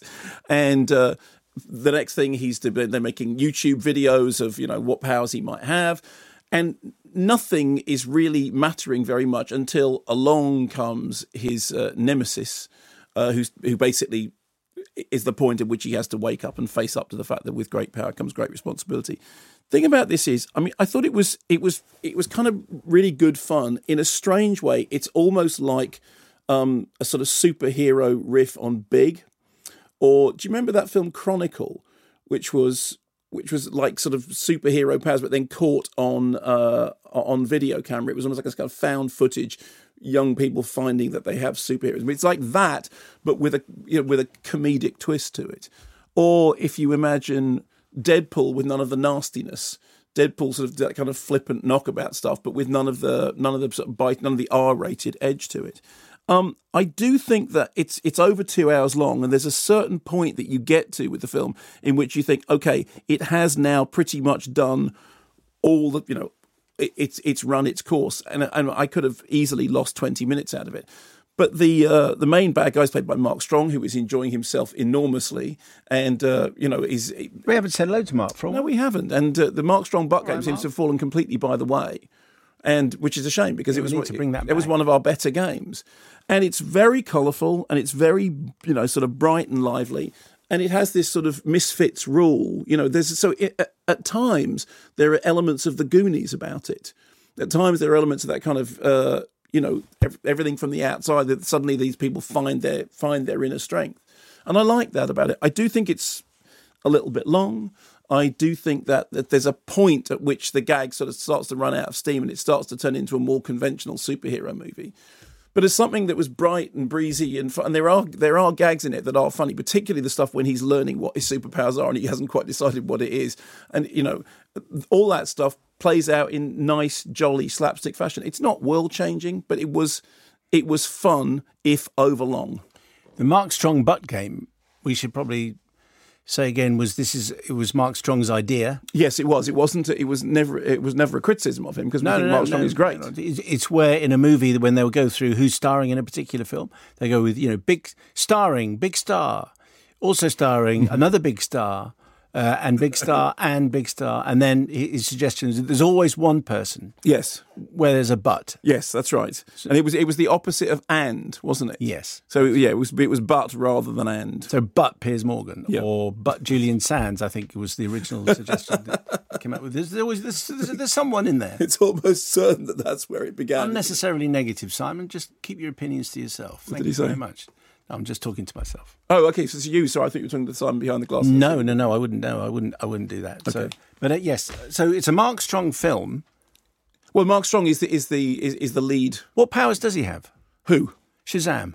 He's bulletproof, and he discovers that possibly he can leap very high, like kind of Superman. Oh, okay. Because in the cartoon, it's about a ring which has got Sha written on one side of the ring and Zam on the other. When you put the two sides of the ring together, it goes Shazam, and this kind of big genie appears. Yeah, in the case of this, he goes Shazam and he turns into a totally different actor in red spandex. Is there any moment where they hold a phone up to the speakers? And no, there isn't. I knew you were going to make that joke.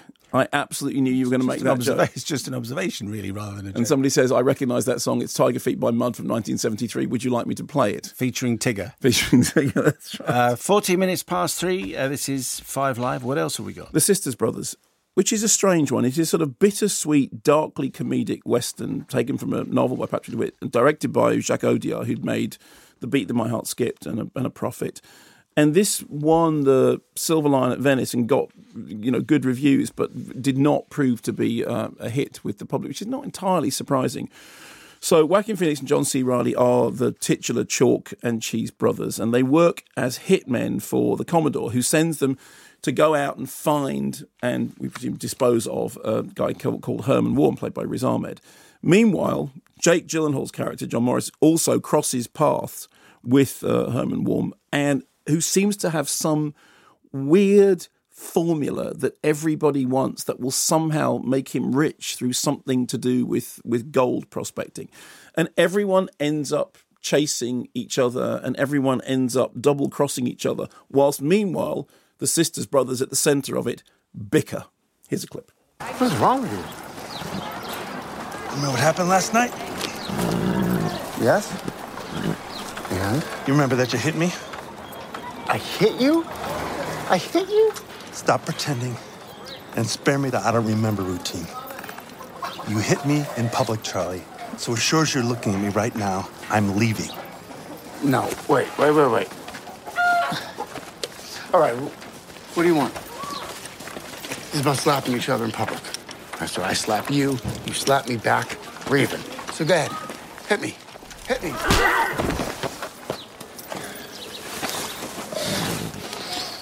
Jesus Christ! What is your goddamn problem?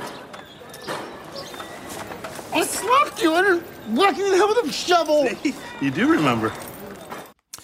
So it's a very odd film, as I think you can partly tell from that clip. I mean, on the one hand, it is easy to see why it didn't find an audience. On the one hand, it was sort of sold to some extent as a comedic film, and then, John C. Reilly, who was sort of so brilliant recently in Stan and Ollie, so terrible in the Sherlock Holmes film.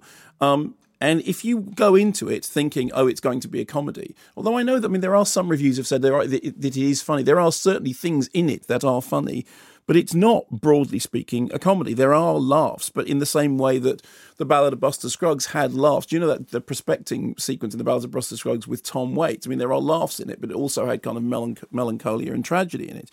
I mean, essentially, it is a movie of tensions between the characters, tensions between the tone of the film, tensions between the various threads of the plot, which are pulling in strange ways that you're not actually sure where the film is going. And as we get to the final act, it falls into something which becomes sort of almost existentially tragic in the same way, it evokes films like Treasure of the Sierra Madre, which of course is the thing that people always evoke in terms of, the pursuit of an elusive dream. And I think the most surprising thing about it is that if it had been a very small independent movie, and had not been sort of particularly expensive, that would be one thing. As it is, and I was surprised to find this out, it cost $38 million, and consequently, when it opened, it didn't take anything like that. It took around about $10 million, and it's kind of not surprising because it's like the level of production is above what kind of film it is. At its heart, it's a really odd, quirky little independent movie with a very sort of, strange, shape-shifting centre. That it's dark, but it's light. It's funny, but it's tragic. And that, in a way, that's kind of right down to the title, The Sisters Brothers. The fact that they are these two sides of the coin, but they are chalk and cheese. That everything about the film is about that tension between dirt and gold, between success and failure.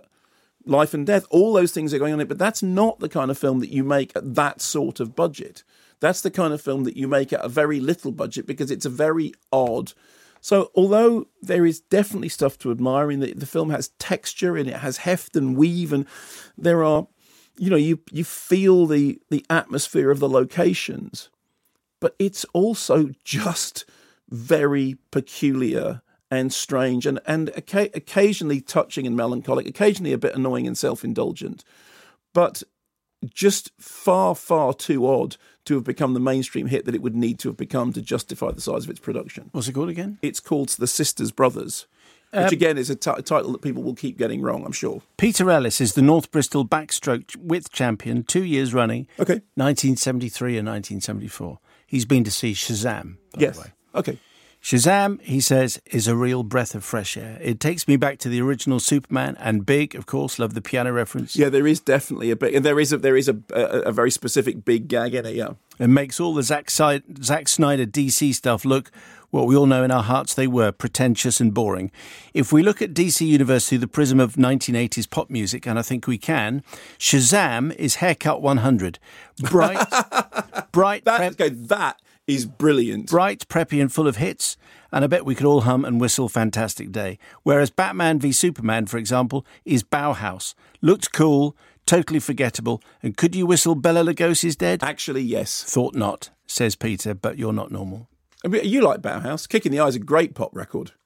I don't really remember that much about Bauhaus other than the Bela Lugosi's dead. Yeah, and the fact the virginal bride's file past his tomb. Haircut 100. No, I love Haircut 100. I played bass for Nick Hayward. It was that guy from Bauhaus is the guy in the Memorex ad when Pete Murphy. Yeah, him. That's right. He's the guy who's having his hair blown backwards because the tape quality is so good on cassettes. That's what I remember. That was a different age, but that is a brilliant analogy. That it is the Haircut 100 of those movies. It is excellent. Peter, although I don't think Haircut 100 ever cost that much money. You can email mayo@bbc.co.uk. Text is 85058. What else is out? Happy as Lazaro. So this is a drama. What? Lazaro. L-A-Z. It's a name. Has everyone got a clumsy title this week? There are a lot of, but I think the original title is Lazaro Felice. Okay. So you'd rather that I went with... Could you? Yeah, okay, fine. So this is written and directed by Alice Roacha, who made The Wonders. It's set in this rural village called Inviolata, inviolate, innocent, pure, protected, which is basically consists of a villa where this all-powerful Marquesa lives and 4 very small houses in which the sharecroppers who work the land of her tobacco farm live. And the sharecroppers are constantly in debt because they work and they earn, they all live like higgledy-piggledy one on top of each other. They have very there's no schooling or anything like that, but they're in debt to the Marquesa. And the Inviolata is cut off from the outside world because the bridge that connects it to the outside world fell down many decades ago, and nobody ever thought to fix it. So they're just kind of living this isolated existence. Lazzaro, who's this young peasant boy, has a very sort of simple view of life, simple almost in that way of the kind of the holy fool. He only sees the good in things. And he is befriended by Tancredi, who is a young nobleman, and who suggests at one point that actually they might be brothers, or perhaps they are half-brothers, which is a suggestion that completely transforms his world. He can't believe that he's developed this friendship with somebody who actually might be his brother. And then Tancredi says that he wants Lazzaro to help him fake his own kidnapping because he's trying to get money out of the Marquesa to defy his mother. And so they're in the hills and they're calling to the wolves, and the next thing that happens is the police turn up, and then everything changes. Now, it's not a movie with a big sort of unrevealed twist, although I think that to say more about it would maybe take away some of the magic of the film. On the one hand, there are echoes of Lars von Trier's Dogville, which again was about, an isolated community living in a sort of outmoded form of existence. Or, you would think perhaps, although this is much more of a sort of film with a twist, something like M. Night Shyamalan's film The Village. And there was even a moment in it which reminded me of I was talking about the innocence of the character. Have you ever seen Dog Day Afternoon, the Al Pacino film? Oh, a long time ago, I think. There is a moment in it which reminded me of that weird innocence of that character in Dog Day Afternoon. There is one particular scene, it's set in a bank, with which really sort of recalled that for me. But what I liked about the film is it begins in this sort of slightly mysterious way that you can't place where it is in terms of time and in terms of space. You just know that we're in this sort of cut off world that seems almost as unreal, perhaps, as the world of Tale of Tales. And then it has a kind of slightly like fable-like quality, like perhaps it's a fable about exploitation, or perhaps it's a fairy tale about a holy fool and the holy fool's journey through the world. There is a fall from which our central character reawakens. Obviously, the name of the central character implies Lazarus. Lazarus come back from the dead. And there's time travel, and there's, the film goes off into fantastical realms, but it never does it as a fantasy. These strange things happen, but the film plays it with a completely sort of deadpan gaze. And what I really liked about it is that you can read it as a number of different things. You can read it as a political tract. You can read it as a broken-backed love story that takes place over different time periods. You can take it as a sort of, a satire on workers and workers' rights and exploitation and hegemony and the way in which, we all sort of construct our own world around us.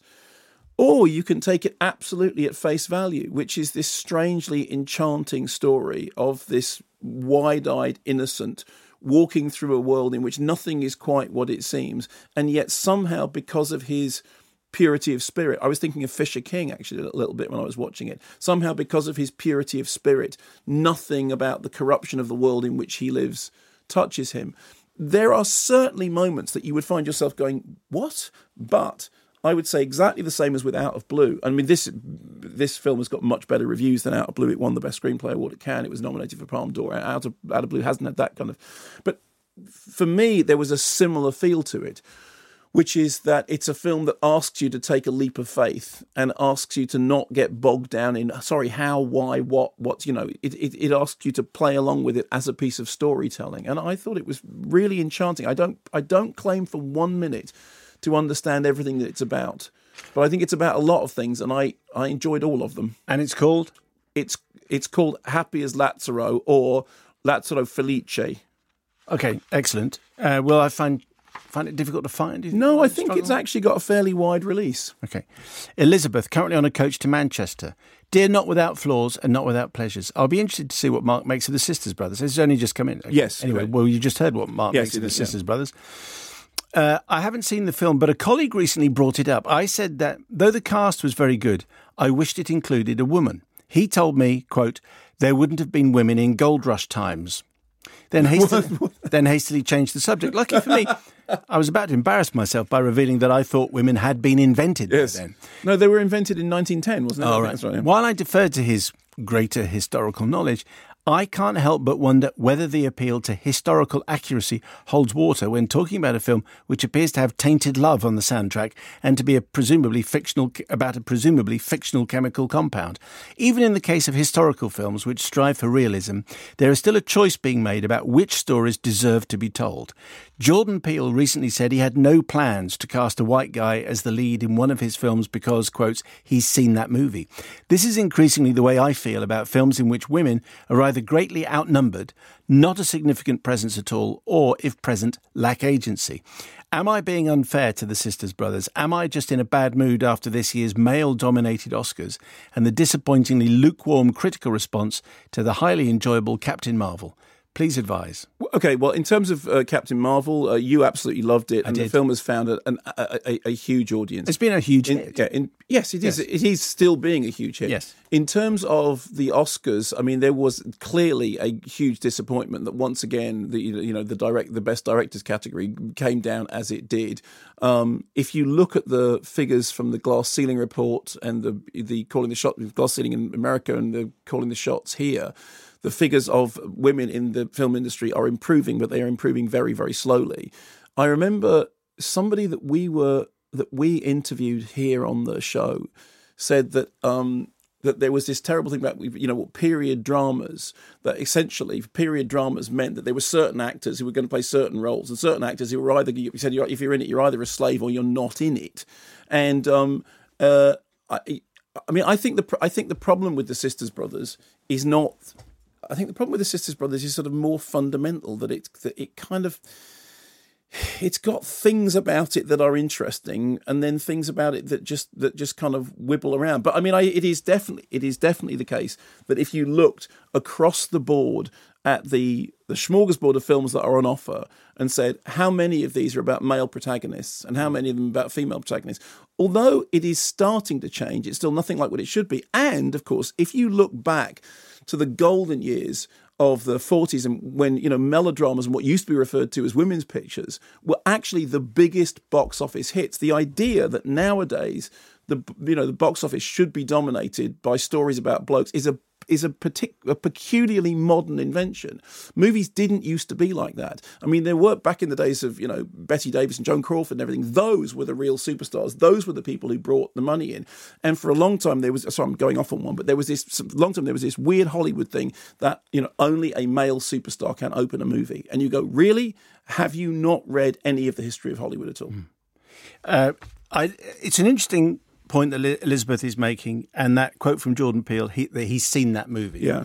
But Jordan Peele is great, though. Jordan Peele is great. He is, as you heard on the show a couple of weeks ago. But I also think that there are...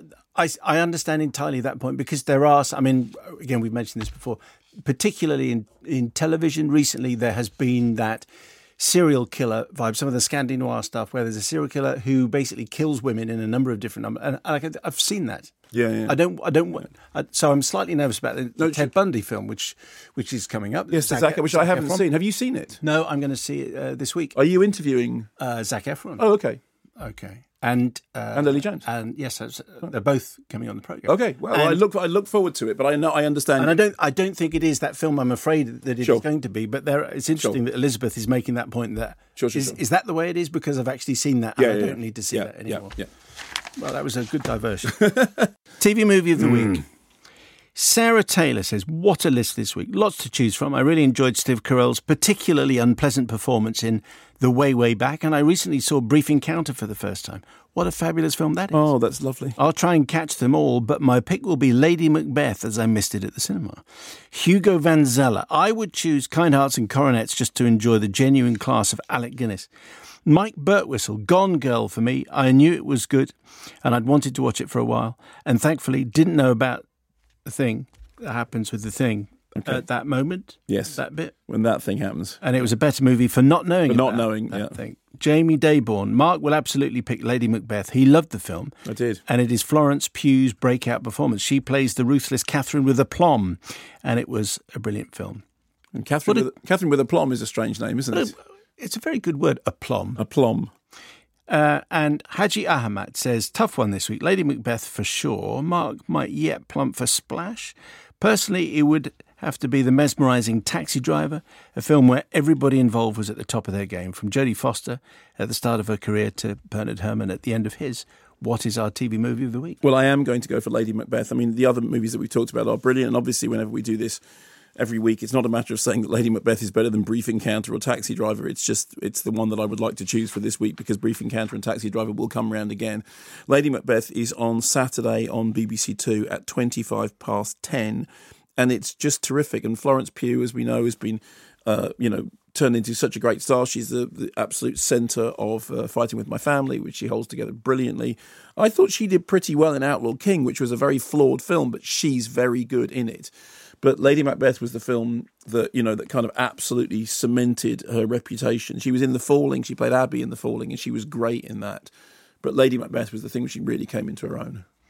And that is on again 10:25? It is on at 10:25 at night on Saturday on BBC Two. And can we just say instantly, we got to the end of the last hour, and you said you're going to be interviewing Zac Efron, and then Robin said into our headphones, both of our headphones, I have to do that, and he said, and Lily James, and I said, and Lily James, and then as we went to the news, Robin went, I meant Lily Collins. Lily Collins. Simon, who are you going to be interviewing? No, you didn't say that. Zack Snyder and Lily Collins, who are both in the Ted Bundy film. Zack Snyder, definitely. He's going to be there too, because you like him so much.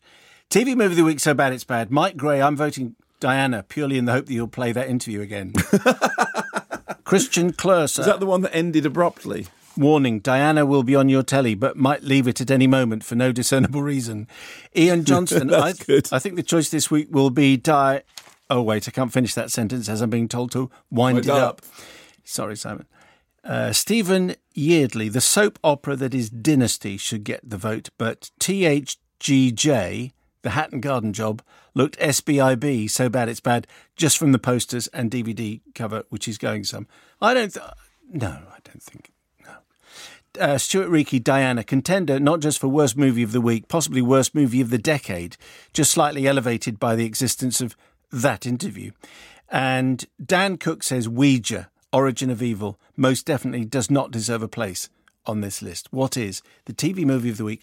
So Bad It's Bad. I am going to go for Diana because that interview, because what happened was you threw the softest of balls. It was a bread roll of a question. It was a bread roll. Which was, did you have to ask permission? He was thinking about to film outside the gates. Something like that. But I think it was, we've been here before, but it was an accumulation of stuff. It was an accumulation of the fact that the film is terrible. Right. And that it had got some terrible reviews. And I think that the actor in question imagined that you were pushing a line which you weren't pushing. You were just being... If I want to avoid it, where would I go to avoid it? You can avoid Diana. Is it possible to die of a broken heart? Can you make hamburgers? These and other memorable moments can be relived or avoided 10 p.m. on Saturday on 5. Excellent. I'll make a note of that. Lordy mumma, what a bad film that is. 3:41, this is 5 Live. So what else is out? So there's a new version of Pet Sematary. As you probably know... Okay, stop. Okay. I want to mention something right before you... I don't want to interfere with your review, so I'm going to say this right So you're going to interfere with my review? No, well, you've only said let's start with Pet Sematary. So I don't know anything about what you think about this film. The poster. Yes. The poster says, from the writer of It. Okay, so what they meant was from Stephen King. That's what they meant. Yes. Or what they could have said is from the writer of It, Stephen King. But from the writer of It treats us like idiots. Because it's like saying from the writer of it. Yeah, so I'm just annoyed by the people who put the poster together. Yeah. That's all, carry on. Well, okay, you're annoyed about the people who put the poster together. I'm annoyed about the people who put the trailer together, which spoils all the central surprises in the film. So if you haven't yet seen the trailer, don't. If you have, I'm sorry. That thing about from the writer of It is important because the new version of It became, in inverted commas, the highest grossing horror movie of all time. Now, that figure is not adjusted for inflation. When you adjust it for inflation, the highest grossing horror movie of all time. Really? Yeah. Is it that? Of course it is. By some distance, incidentally, when you sort of do adjusted ticket prices. However, It is a huge hit, and It chapter... Stop it. It the hit. It the hit. and It Chapter 2 is on its way. So in the meantime, you have another Stephen King adaptation that, like It, which was adapted, back in 1990, the Pet Sematary was adapted for the screen back in 1989. So we're revisiting a familiar Stephen King property from that period, actually, in which Stephen King's shopping list was going to be made into a movie. There was a point in which what Stephen King was working his way through all the icons of American life, so family life, the car, the mother-daughter relationship, the dog, exactly, it was, and of course, actually the worst of any of those is the one that King himself did, the Maximum Overdrive, but there was a point when Firestarter, he was going through all those things, and they were all becoming big doorstopper books, and they were all becoming movies. So now we have a new adaptation of this, which comes into this world on the back of It becoming the huge hit, which is why it says from the writer of It. Stephen King. Exactly. But the reason it doesn't say that is because it's It that just became... I know what you mean. I mean, like you, when I read Danse Macabre, I know you read On Writing, and it was something that's very important to you. We all know that Stephen King is more than the writer of it. Anyway, so story is family relocates from Boston. They go to rural Maine. They buy a new home in which their backyard is the forest. Wow, fabulous. He's a medic. He's going to have more time to be able to spend with his family because he's working different hours. They're now in this lovely rural idyll. Their neighbour, played by John Lithgow, at one point he says, how far, where is the property line of my property? He says, it's further than you want to go. Okay, fine, ominous. Out walking in the woods with the kids, they suddenly see a procession of kids in Wicker Man masks, which is the thing that you're talking about, the poster, which is the horizon with them, all the kids walking along, heading toward the Pet Cemetery, the misspelt cemetery. Pet Sematary. Pet Sematary, where... Let's always say it like that. Yes, that's what I say, Pet Sematary, where all the local pets have been buried for some time. But beyond the deadfall of the Pet Cemetery, that... Can I have 2 tickets to Pet Sematary, please? There is something even more sinister. What is it? It's Church, honey. We think Church ran away, sweetheart. Yeah. He didn't run away.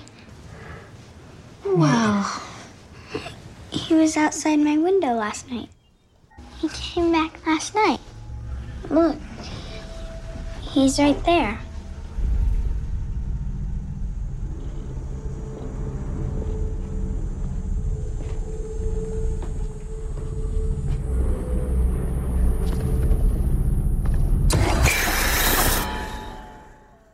Yeah. Wow. So the cat, which had been hit by a speeding truck and was taken off to beyond the grounds of Pet Cemetery, they try and tell the daughter that the cat's run away. No, he hasn't. He's right there. No.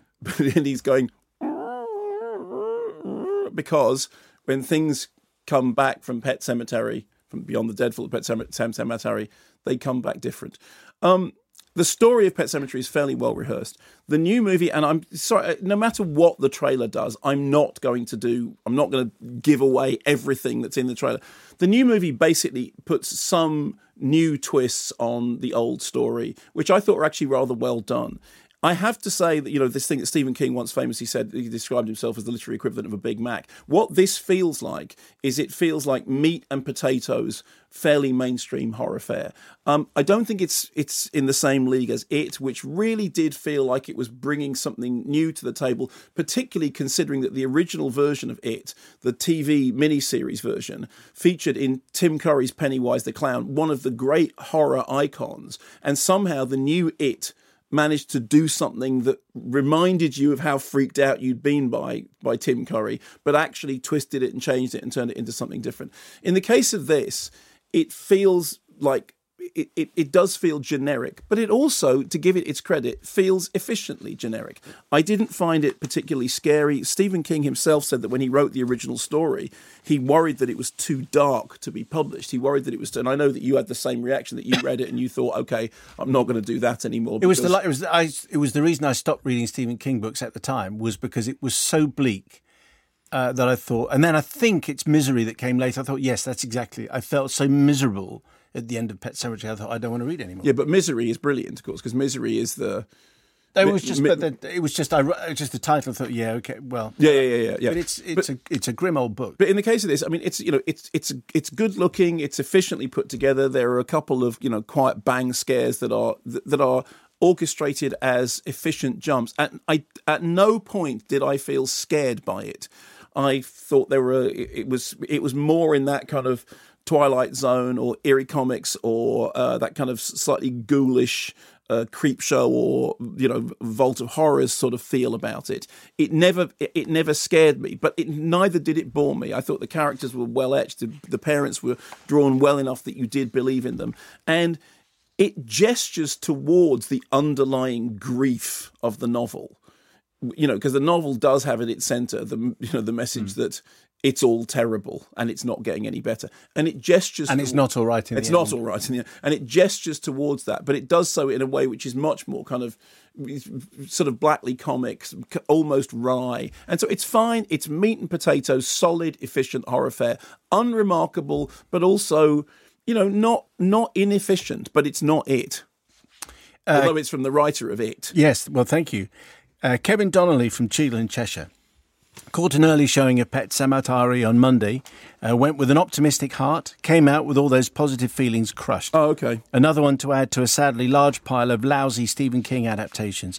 Clunky exposition, stilted dialogue, oh so familiar cheap jump scares. The actors did their very best. They did. With what they were given, but the characters were woefully underwritten and the changes from King's novel and bolted on backstories undermine rather than enhance the narrative. What the successful King adapters like Kubrick, Rob Reiner and in particular Frank Darabont get is that King does not write about horrifying supernatural events. He writes about people. People we believe in, care about, empathise with, come to love, who find themselves in terrifying, unfamiliar situations and have to use their humanity to find solutions. That was completely missed here. But all credit to the four cats playing church. Their performances were skilled and seamless, and the best thing about this second-rate film. Can I say something on that subject of, for a start, Stephen King, as we all know, didn't like the Stanley Kubrick adaptation of Shining because he thought it didn't actually make emotional sense, and I kind of, I understand that. We'll come to Kubrick in a moment. I think it's absolutely true that when you look at Reiner and Darabont's adaptations, they tap right into the humanity of King's stuff. But absolutely what King does is writes about families in, recurrent themes of families in extremis. And it's not about the fact that somebody can start fires or the fact that somebody's telekinetic or the fact, it's not about that. It's about how the characters react to it. I would say, however, in the defense of Pet Sematary, that I did think that the family were well drawn, at least well drawn for a solidly middle-of-the-road meat and potatoes film that was, elevated by Laurie Rose's terrific cinematography. It looked great. Occasionally it reminded me of Company of Wolves in terms of the way it looked. But it did feel very much like that, it's a placeholder rather than moving the thing on. Louis Gaudet in Brisbane, I'm going to tiptoe around some of this. Please do. Not enough time is given to actually getting to know the characters, which in turn means that we fail to feel the bonds of love and friendship between them or their respective pets. There's no weight to what ultimately is which the novel did so well. The cat church is barely a presence until its necessary story beat, and the friendship between Louis and Judd isn't established at all outside of a one-off neighbourly dinner, which makes you question why Louis would follow this old man. Okay, that is actually true. I think that's the one thing that I would say in terms of, but that's to do with when, there's a reason why many of the best King adaptations are the short stories. Then there's another line, despite the greatness of John Lithgow's performance, which I think I can put in. Yeah.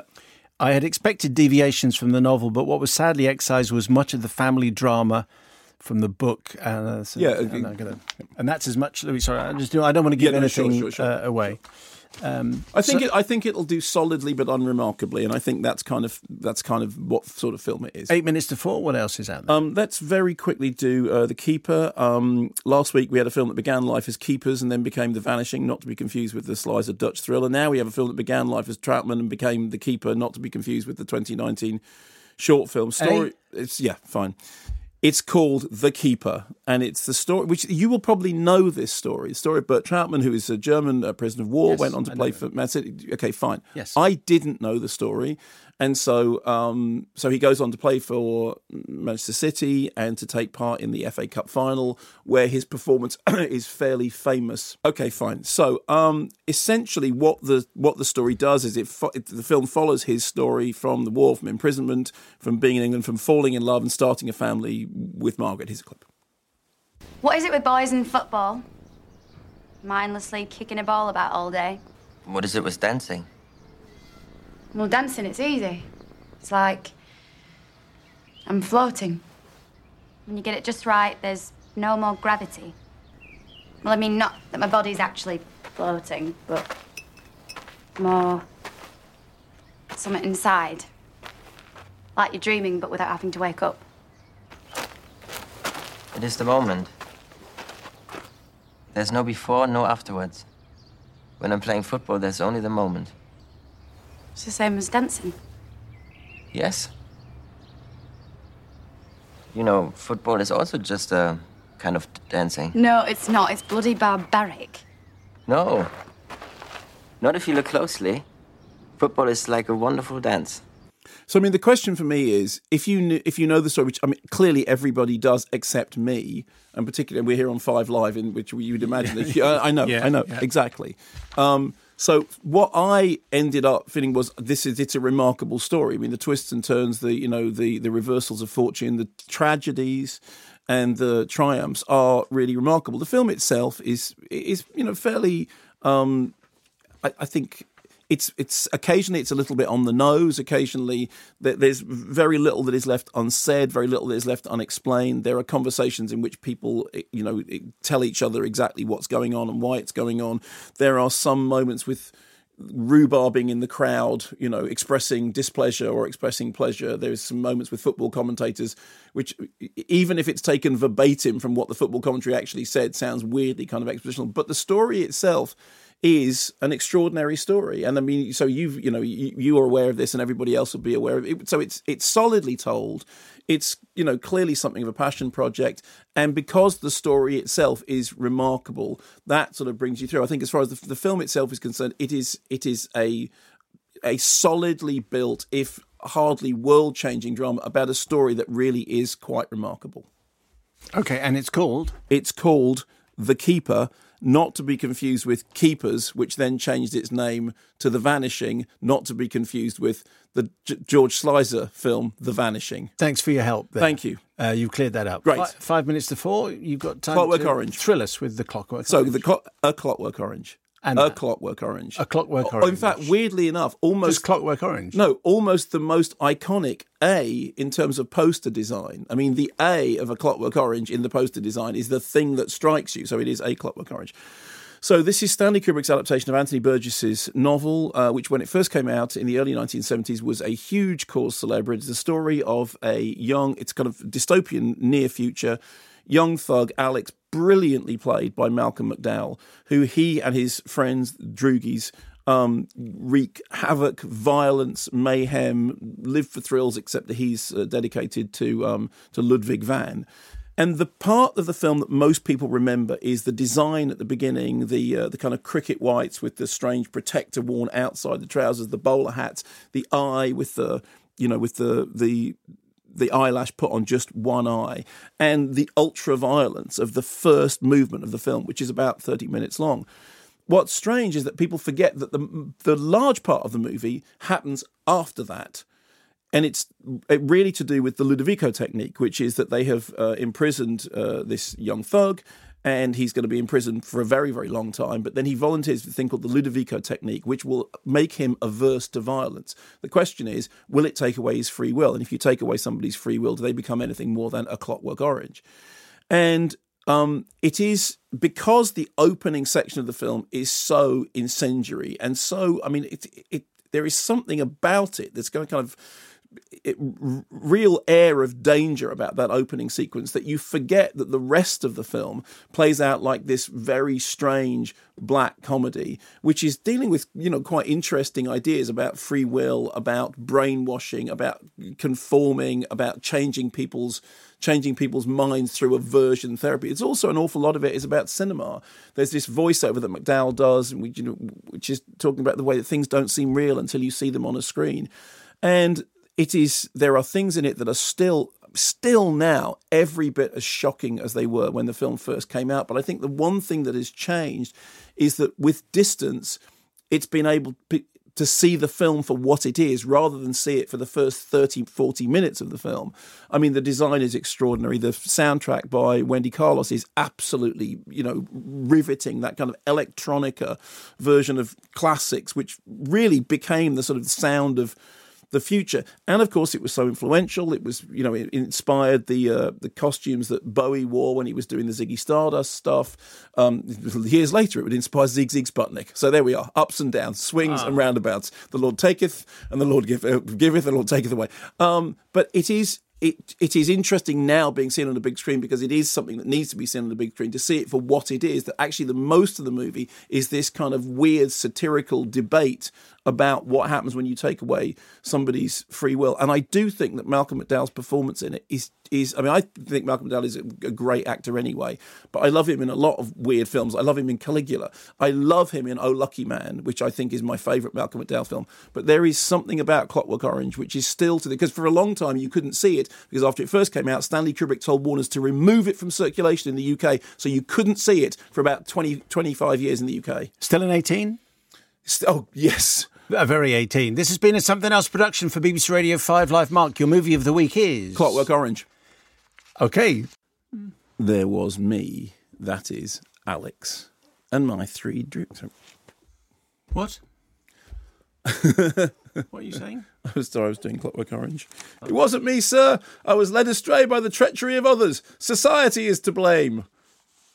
The other bit when he goes, it's when they're in the middle of the Ludovico technique at the very beginning, and he goes, I see now, sir, that violence is wrong, sir, because it's like against society and that. Come and see the violence inherent in the system. It's come and see the oppression inherent in the system, isn't it? I was disappointed that you didn't join in with me with Finland.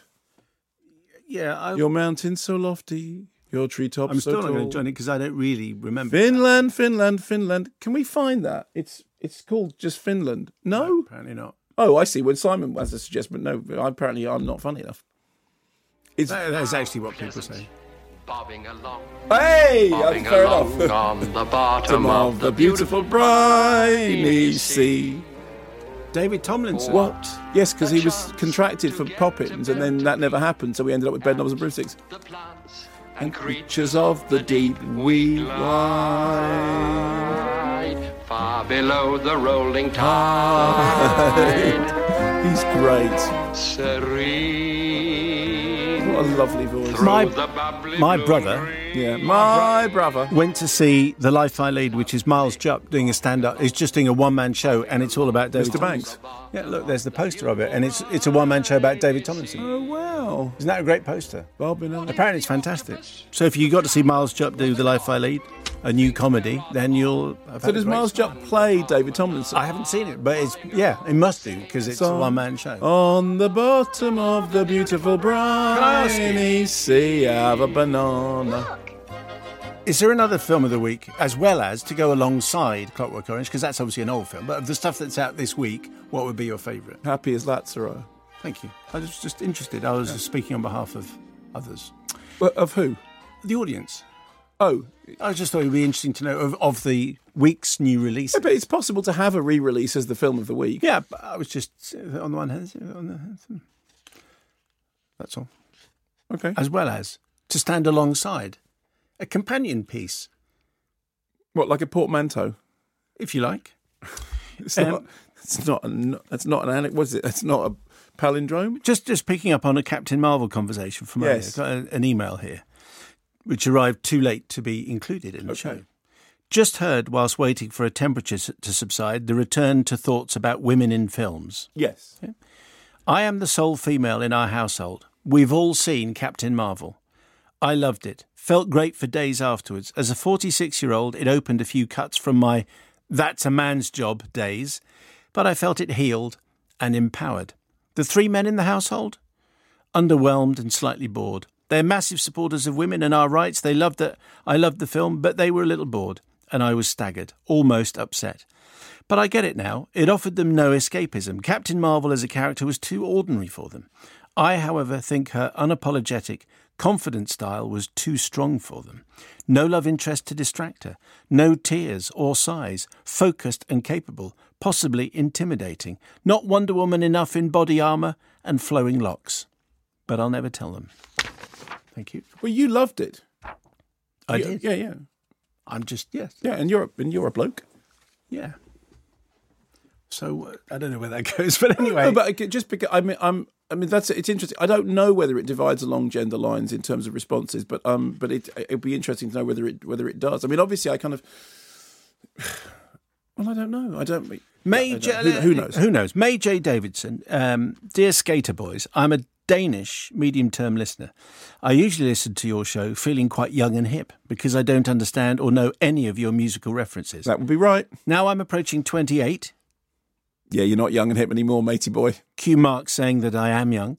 But sorry, I just blew that. But since I've decided in the last 2 years to multiply myself, I'm now responsible for child 1, who's 2, and child 2, who's 4 months. Okay. And while they are sweet and adorable, they're also very energy and time-consuming. And given that my 28th birthday is coming up, I've been feeling quite old and tired lately. Yes, welcome to the club. Then on last week's podcast, Mark sang Avril Lavigne songs. I did. And I was immediately reminded of my younger self who loved Avril, dressed like her and tried but failed miserably to do the skateboarding with all the other cool kids, and my spirits lifted immensely. So thank you very much for yet again making me feel young and hip. Oh, I was talking to one of my children for whom going to see an Avril Lavigne concert early on was a sort of a life-changing one, because I had asked you for recommendations and you'd said, well, Avril Lavigne is actually pretty cool.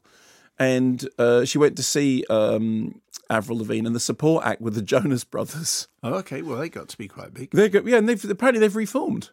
Have they? Apparently the Jonas Brothers are still brothers, and they're out on tour now. I must make a point of not going to see them. He did this thing apparently They did a movie in 3D. They did. It was called The Jonas Brothers in 3D. Amazing. Yeah. And there was a thing that he did, and he does it in the movie, in which he pours water all over his hair because he has like locks, and then he shakes his hair like that, like a big furry dog, and the water flies everywhere, and everyone goes, "It's miraculous, isn't it fabulous?" Back Pfeifengesicht. Anyway. But Avril Lavigne's great. So coming up, we're going to do an Us spoiler in a bit. So this is just one of the many warnings that we are going to talk about Us, particularly. We're going to talk about Us. We're going to talk about Us, and we're going to do, and it's spoiler-tastic. So there's plenty of warnings. So if you haven't seen it, you don't want to hear the spoilers, you'll get plenty. You won't stumble into it. Yes. Enough about Us. Let's talk about me. Firstly, it's with a heavy heart. With a heavy heart, DVD of the week.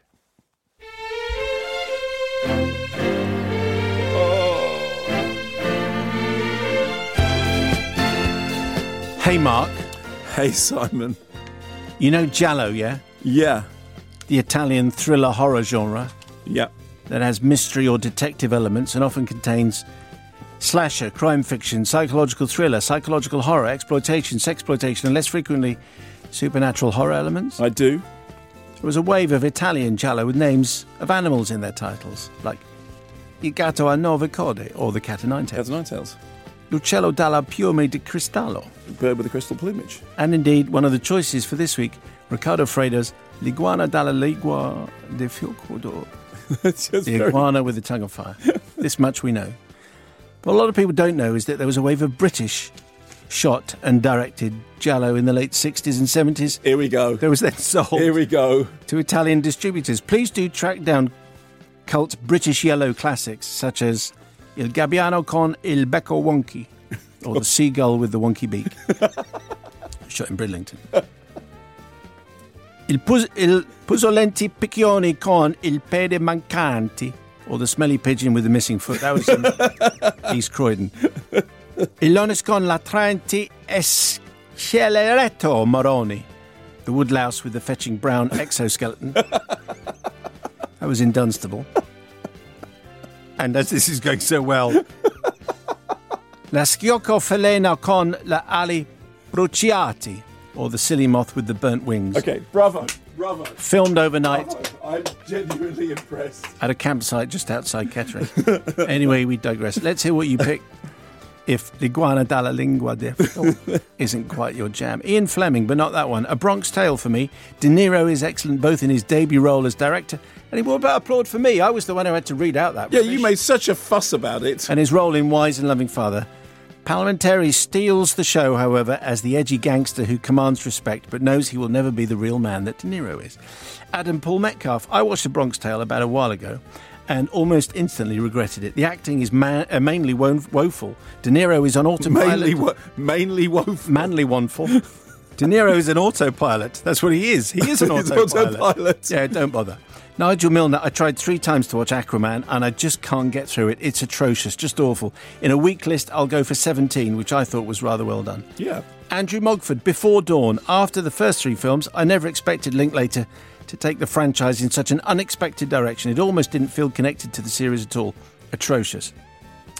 Jason Marsden, it's not a film I know, but Richard Pryor live on the Sunset Strip, the greatest stand-up ever at his blistering best. What is our DVD of the week? Well, you know, it's a kind of difficult week, isn't it? I noticed that you didn't point out The Rage Carrie 2, which was directed by, I think it's directed by Cat Shea, and I'm pretty certain that there's a Polecat song in it. So that almost kind of, squeaks in as a result of that. I'm going to go for something that you didn't bring up. I'm going to go for a short film about killing on Blu-ray, because that is a really, really harrowing watch. Oh, great. Can't wait to watch that one then. What a strange world you live in. And then I'm also, because I haven't seen it, I'm going to go for Iguana with the Tongue of Fire, just as a tribute to Simon's extraordinary efforts and the woodlouse with the fetching exoskeleton. And my extraordinary efforts in getting through it. You were all right, but you were bigging your part up. So coming up, we're going to do a spoiler about us, but let's play you some music from us, okay? And then, but there'll be a suitable gap. So let's leave how long do we dare leave a gap? 30 seconds. Quite a long gap, okay?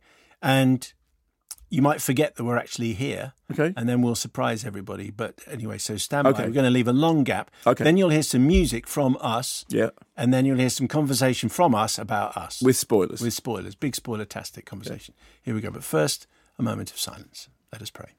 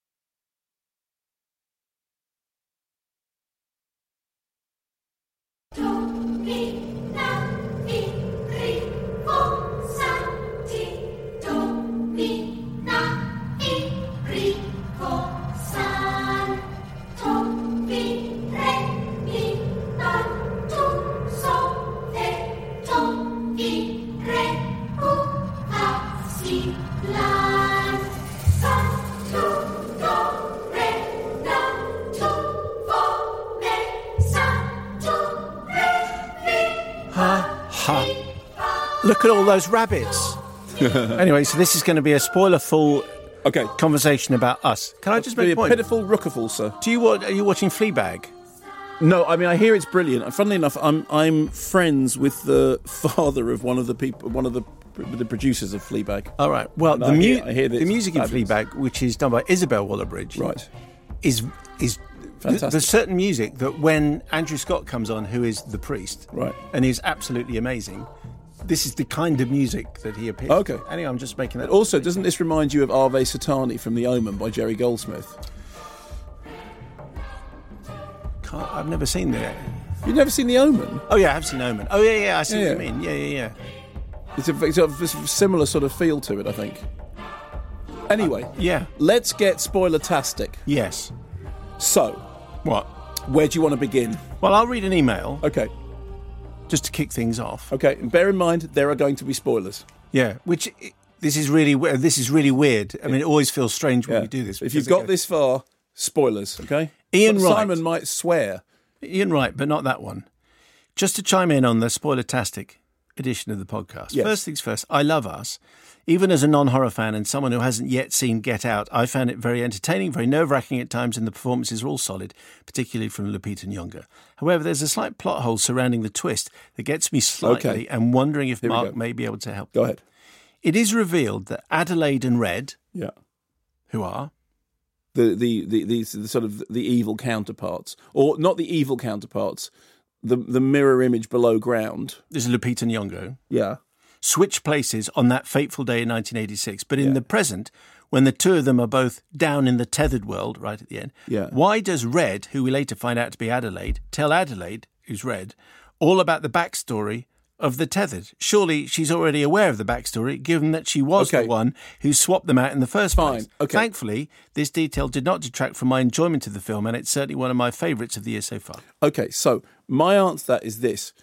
When we get the explanation that begins, there was a girl, and then she does that whole long Basil exposition thing in which she explains the plot, okay? Mm-hmm. She's made that up because she wasn't there at the beginning. When she was first taken down... This is what you think? Yes. This is what we know from the film. At the beginning, okay, she's a young girl living in the outside world, in the world above ground. She goes into the funhouse. She meets her double. The double takes her down into the underground world, where we know for a fact that order is already kind of broken down. They're already living some kind of weird zombie-like mirror existence, okay? She gets left there because she's chained to the bed. Her double comes up into the real world and can't talk because nobody down there can talk.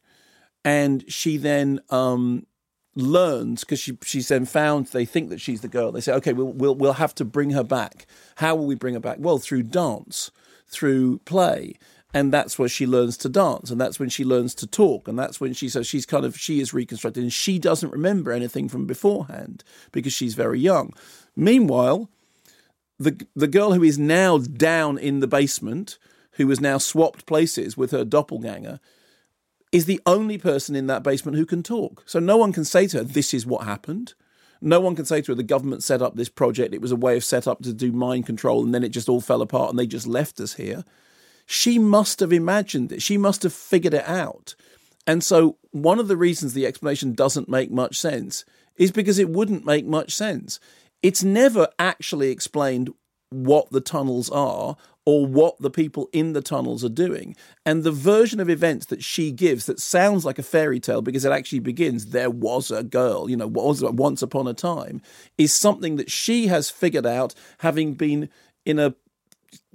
having been kidnapped and taken down into that world and then left amongst the realms of people who do not talk other than, What's with all the hand-holding? The hand-holding? Yeah, all the chains of people all holding hands around the world. Because it's them saying it's their time. So the whole thing about the coast-to-coast hand-holding of people is something that the humans were meant to be doing. And in the final shot, yes, you see the hand-holding, but there's also helicopters in the air. Yes, those have got humans in them. Right, so you know that, do you? Or we just assume, because they could We assume they are, yeah. I mean, they haven't wiped out the whole, there are still, because it's news footage. I mean, you're watching it on the news and you're seeing the news footage. So what's happening? So what's happened is that they have decided that their time has come. She has become the Spartacus figure. Is the only reason that she survived is because she's one of them, and therefore her kids are genetically part of the underworld? Well, there's a weird question that somebody said that when the young boy goes off towards the fun fair and he sees the guy trembling with the blood coming from his hands, there's a suggestion that he gets switched, but he doesn't, because his doppelganger has got the burns. So we know it's not his doppelganger because they actually look different. They can't swap places. So I know a couple of people have said, oh, well, the reason that at the end when she gives him the look is because they are both doppelgangers, but they're not. The look is that he knows that she's a doppelganger.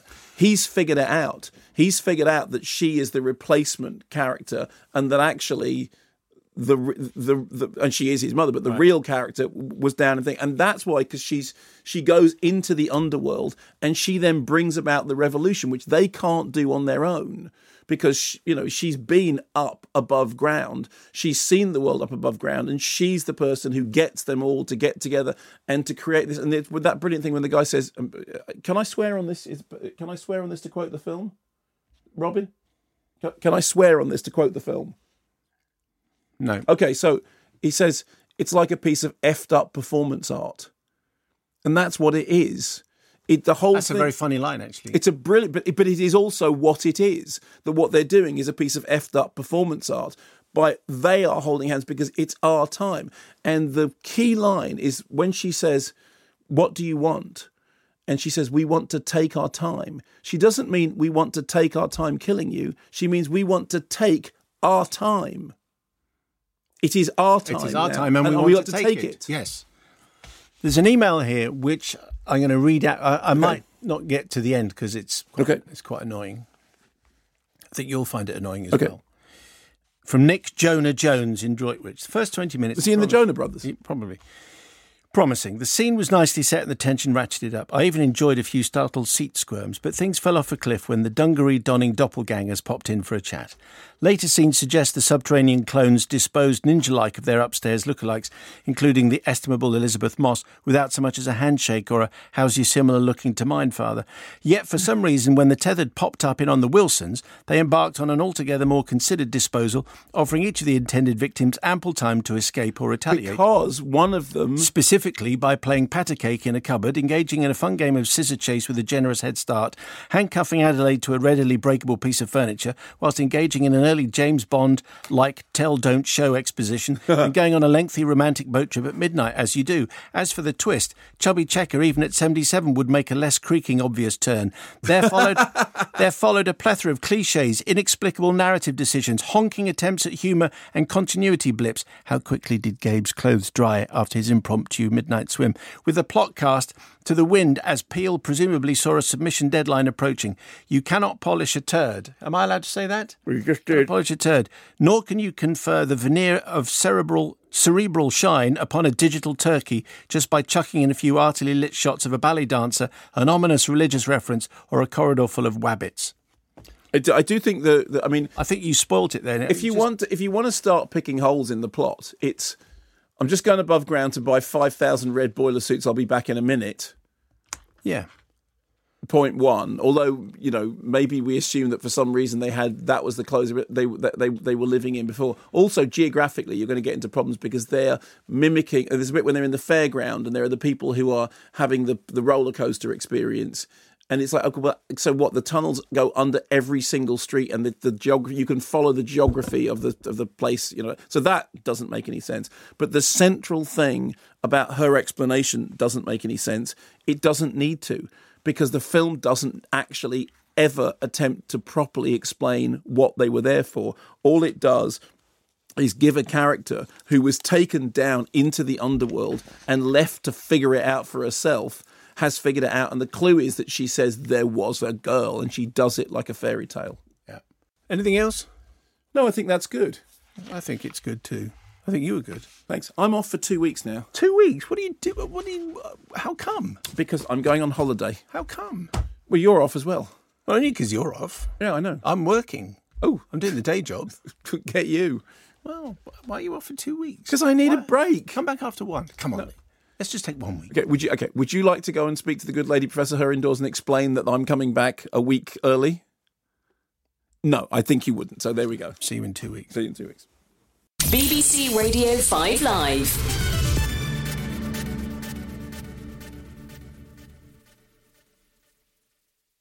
Brexit cast. Wolverhampton, 63% leave. Brexit means Brexit. Brexit cast. Much more than people whittering on solely about Brexit. It's Laura Kunsberg. Have a biscuit. Fresh from the editor. Yeah, have a biscuit. This is good. They're posh. Very nice. Chew, speak, analyse. We'll tell you what's really going on behind the scenes. Brexit cast. Download the podcast. Available now on BBC Sounds.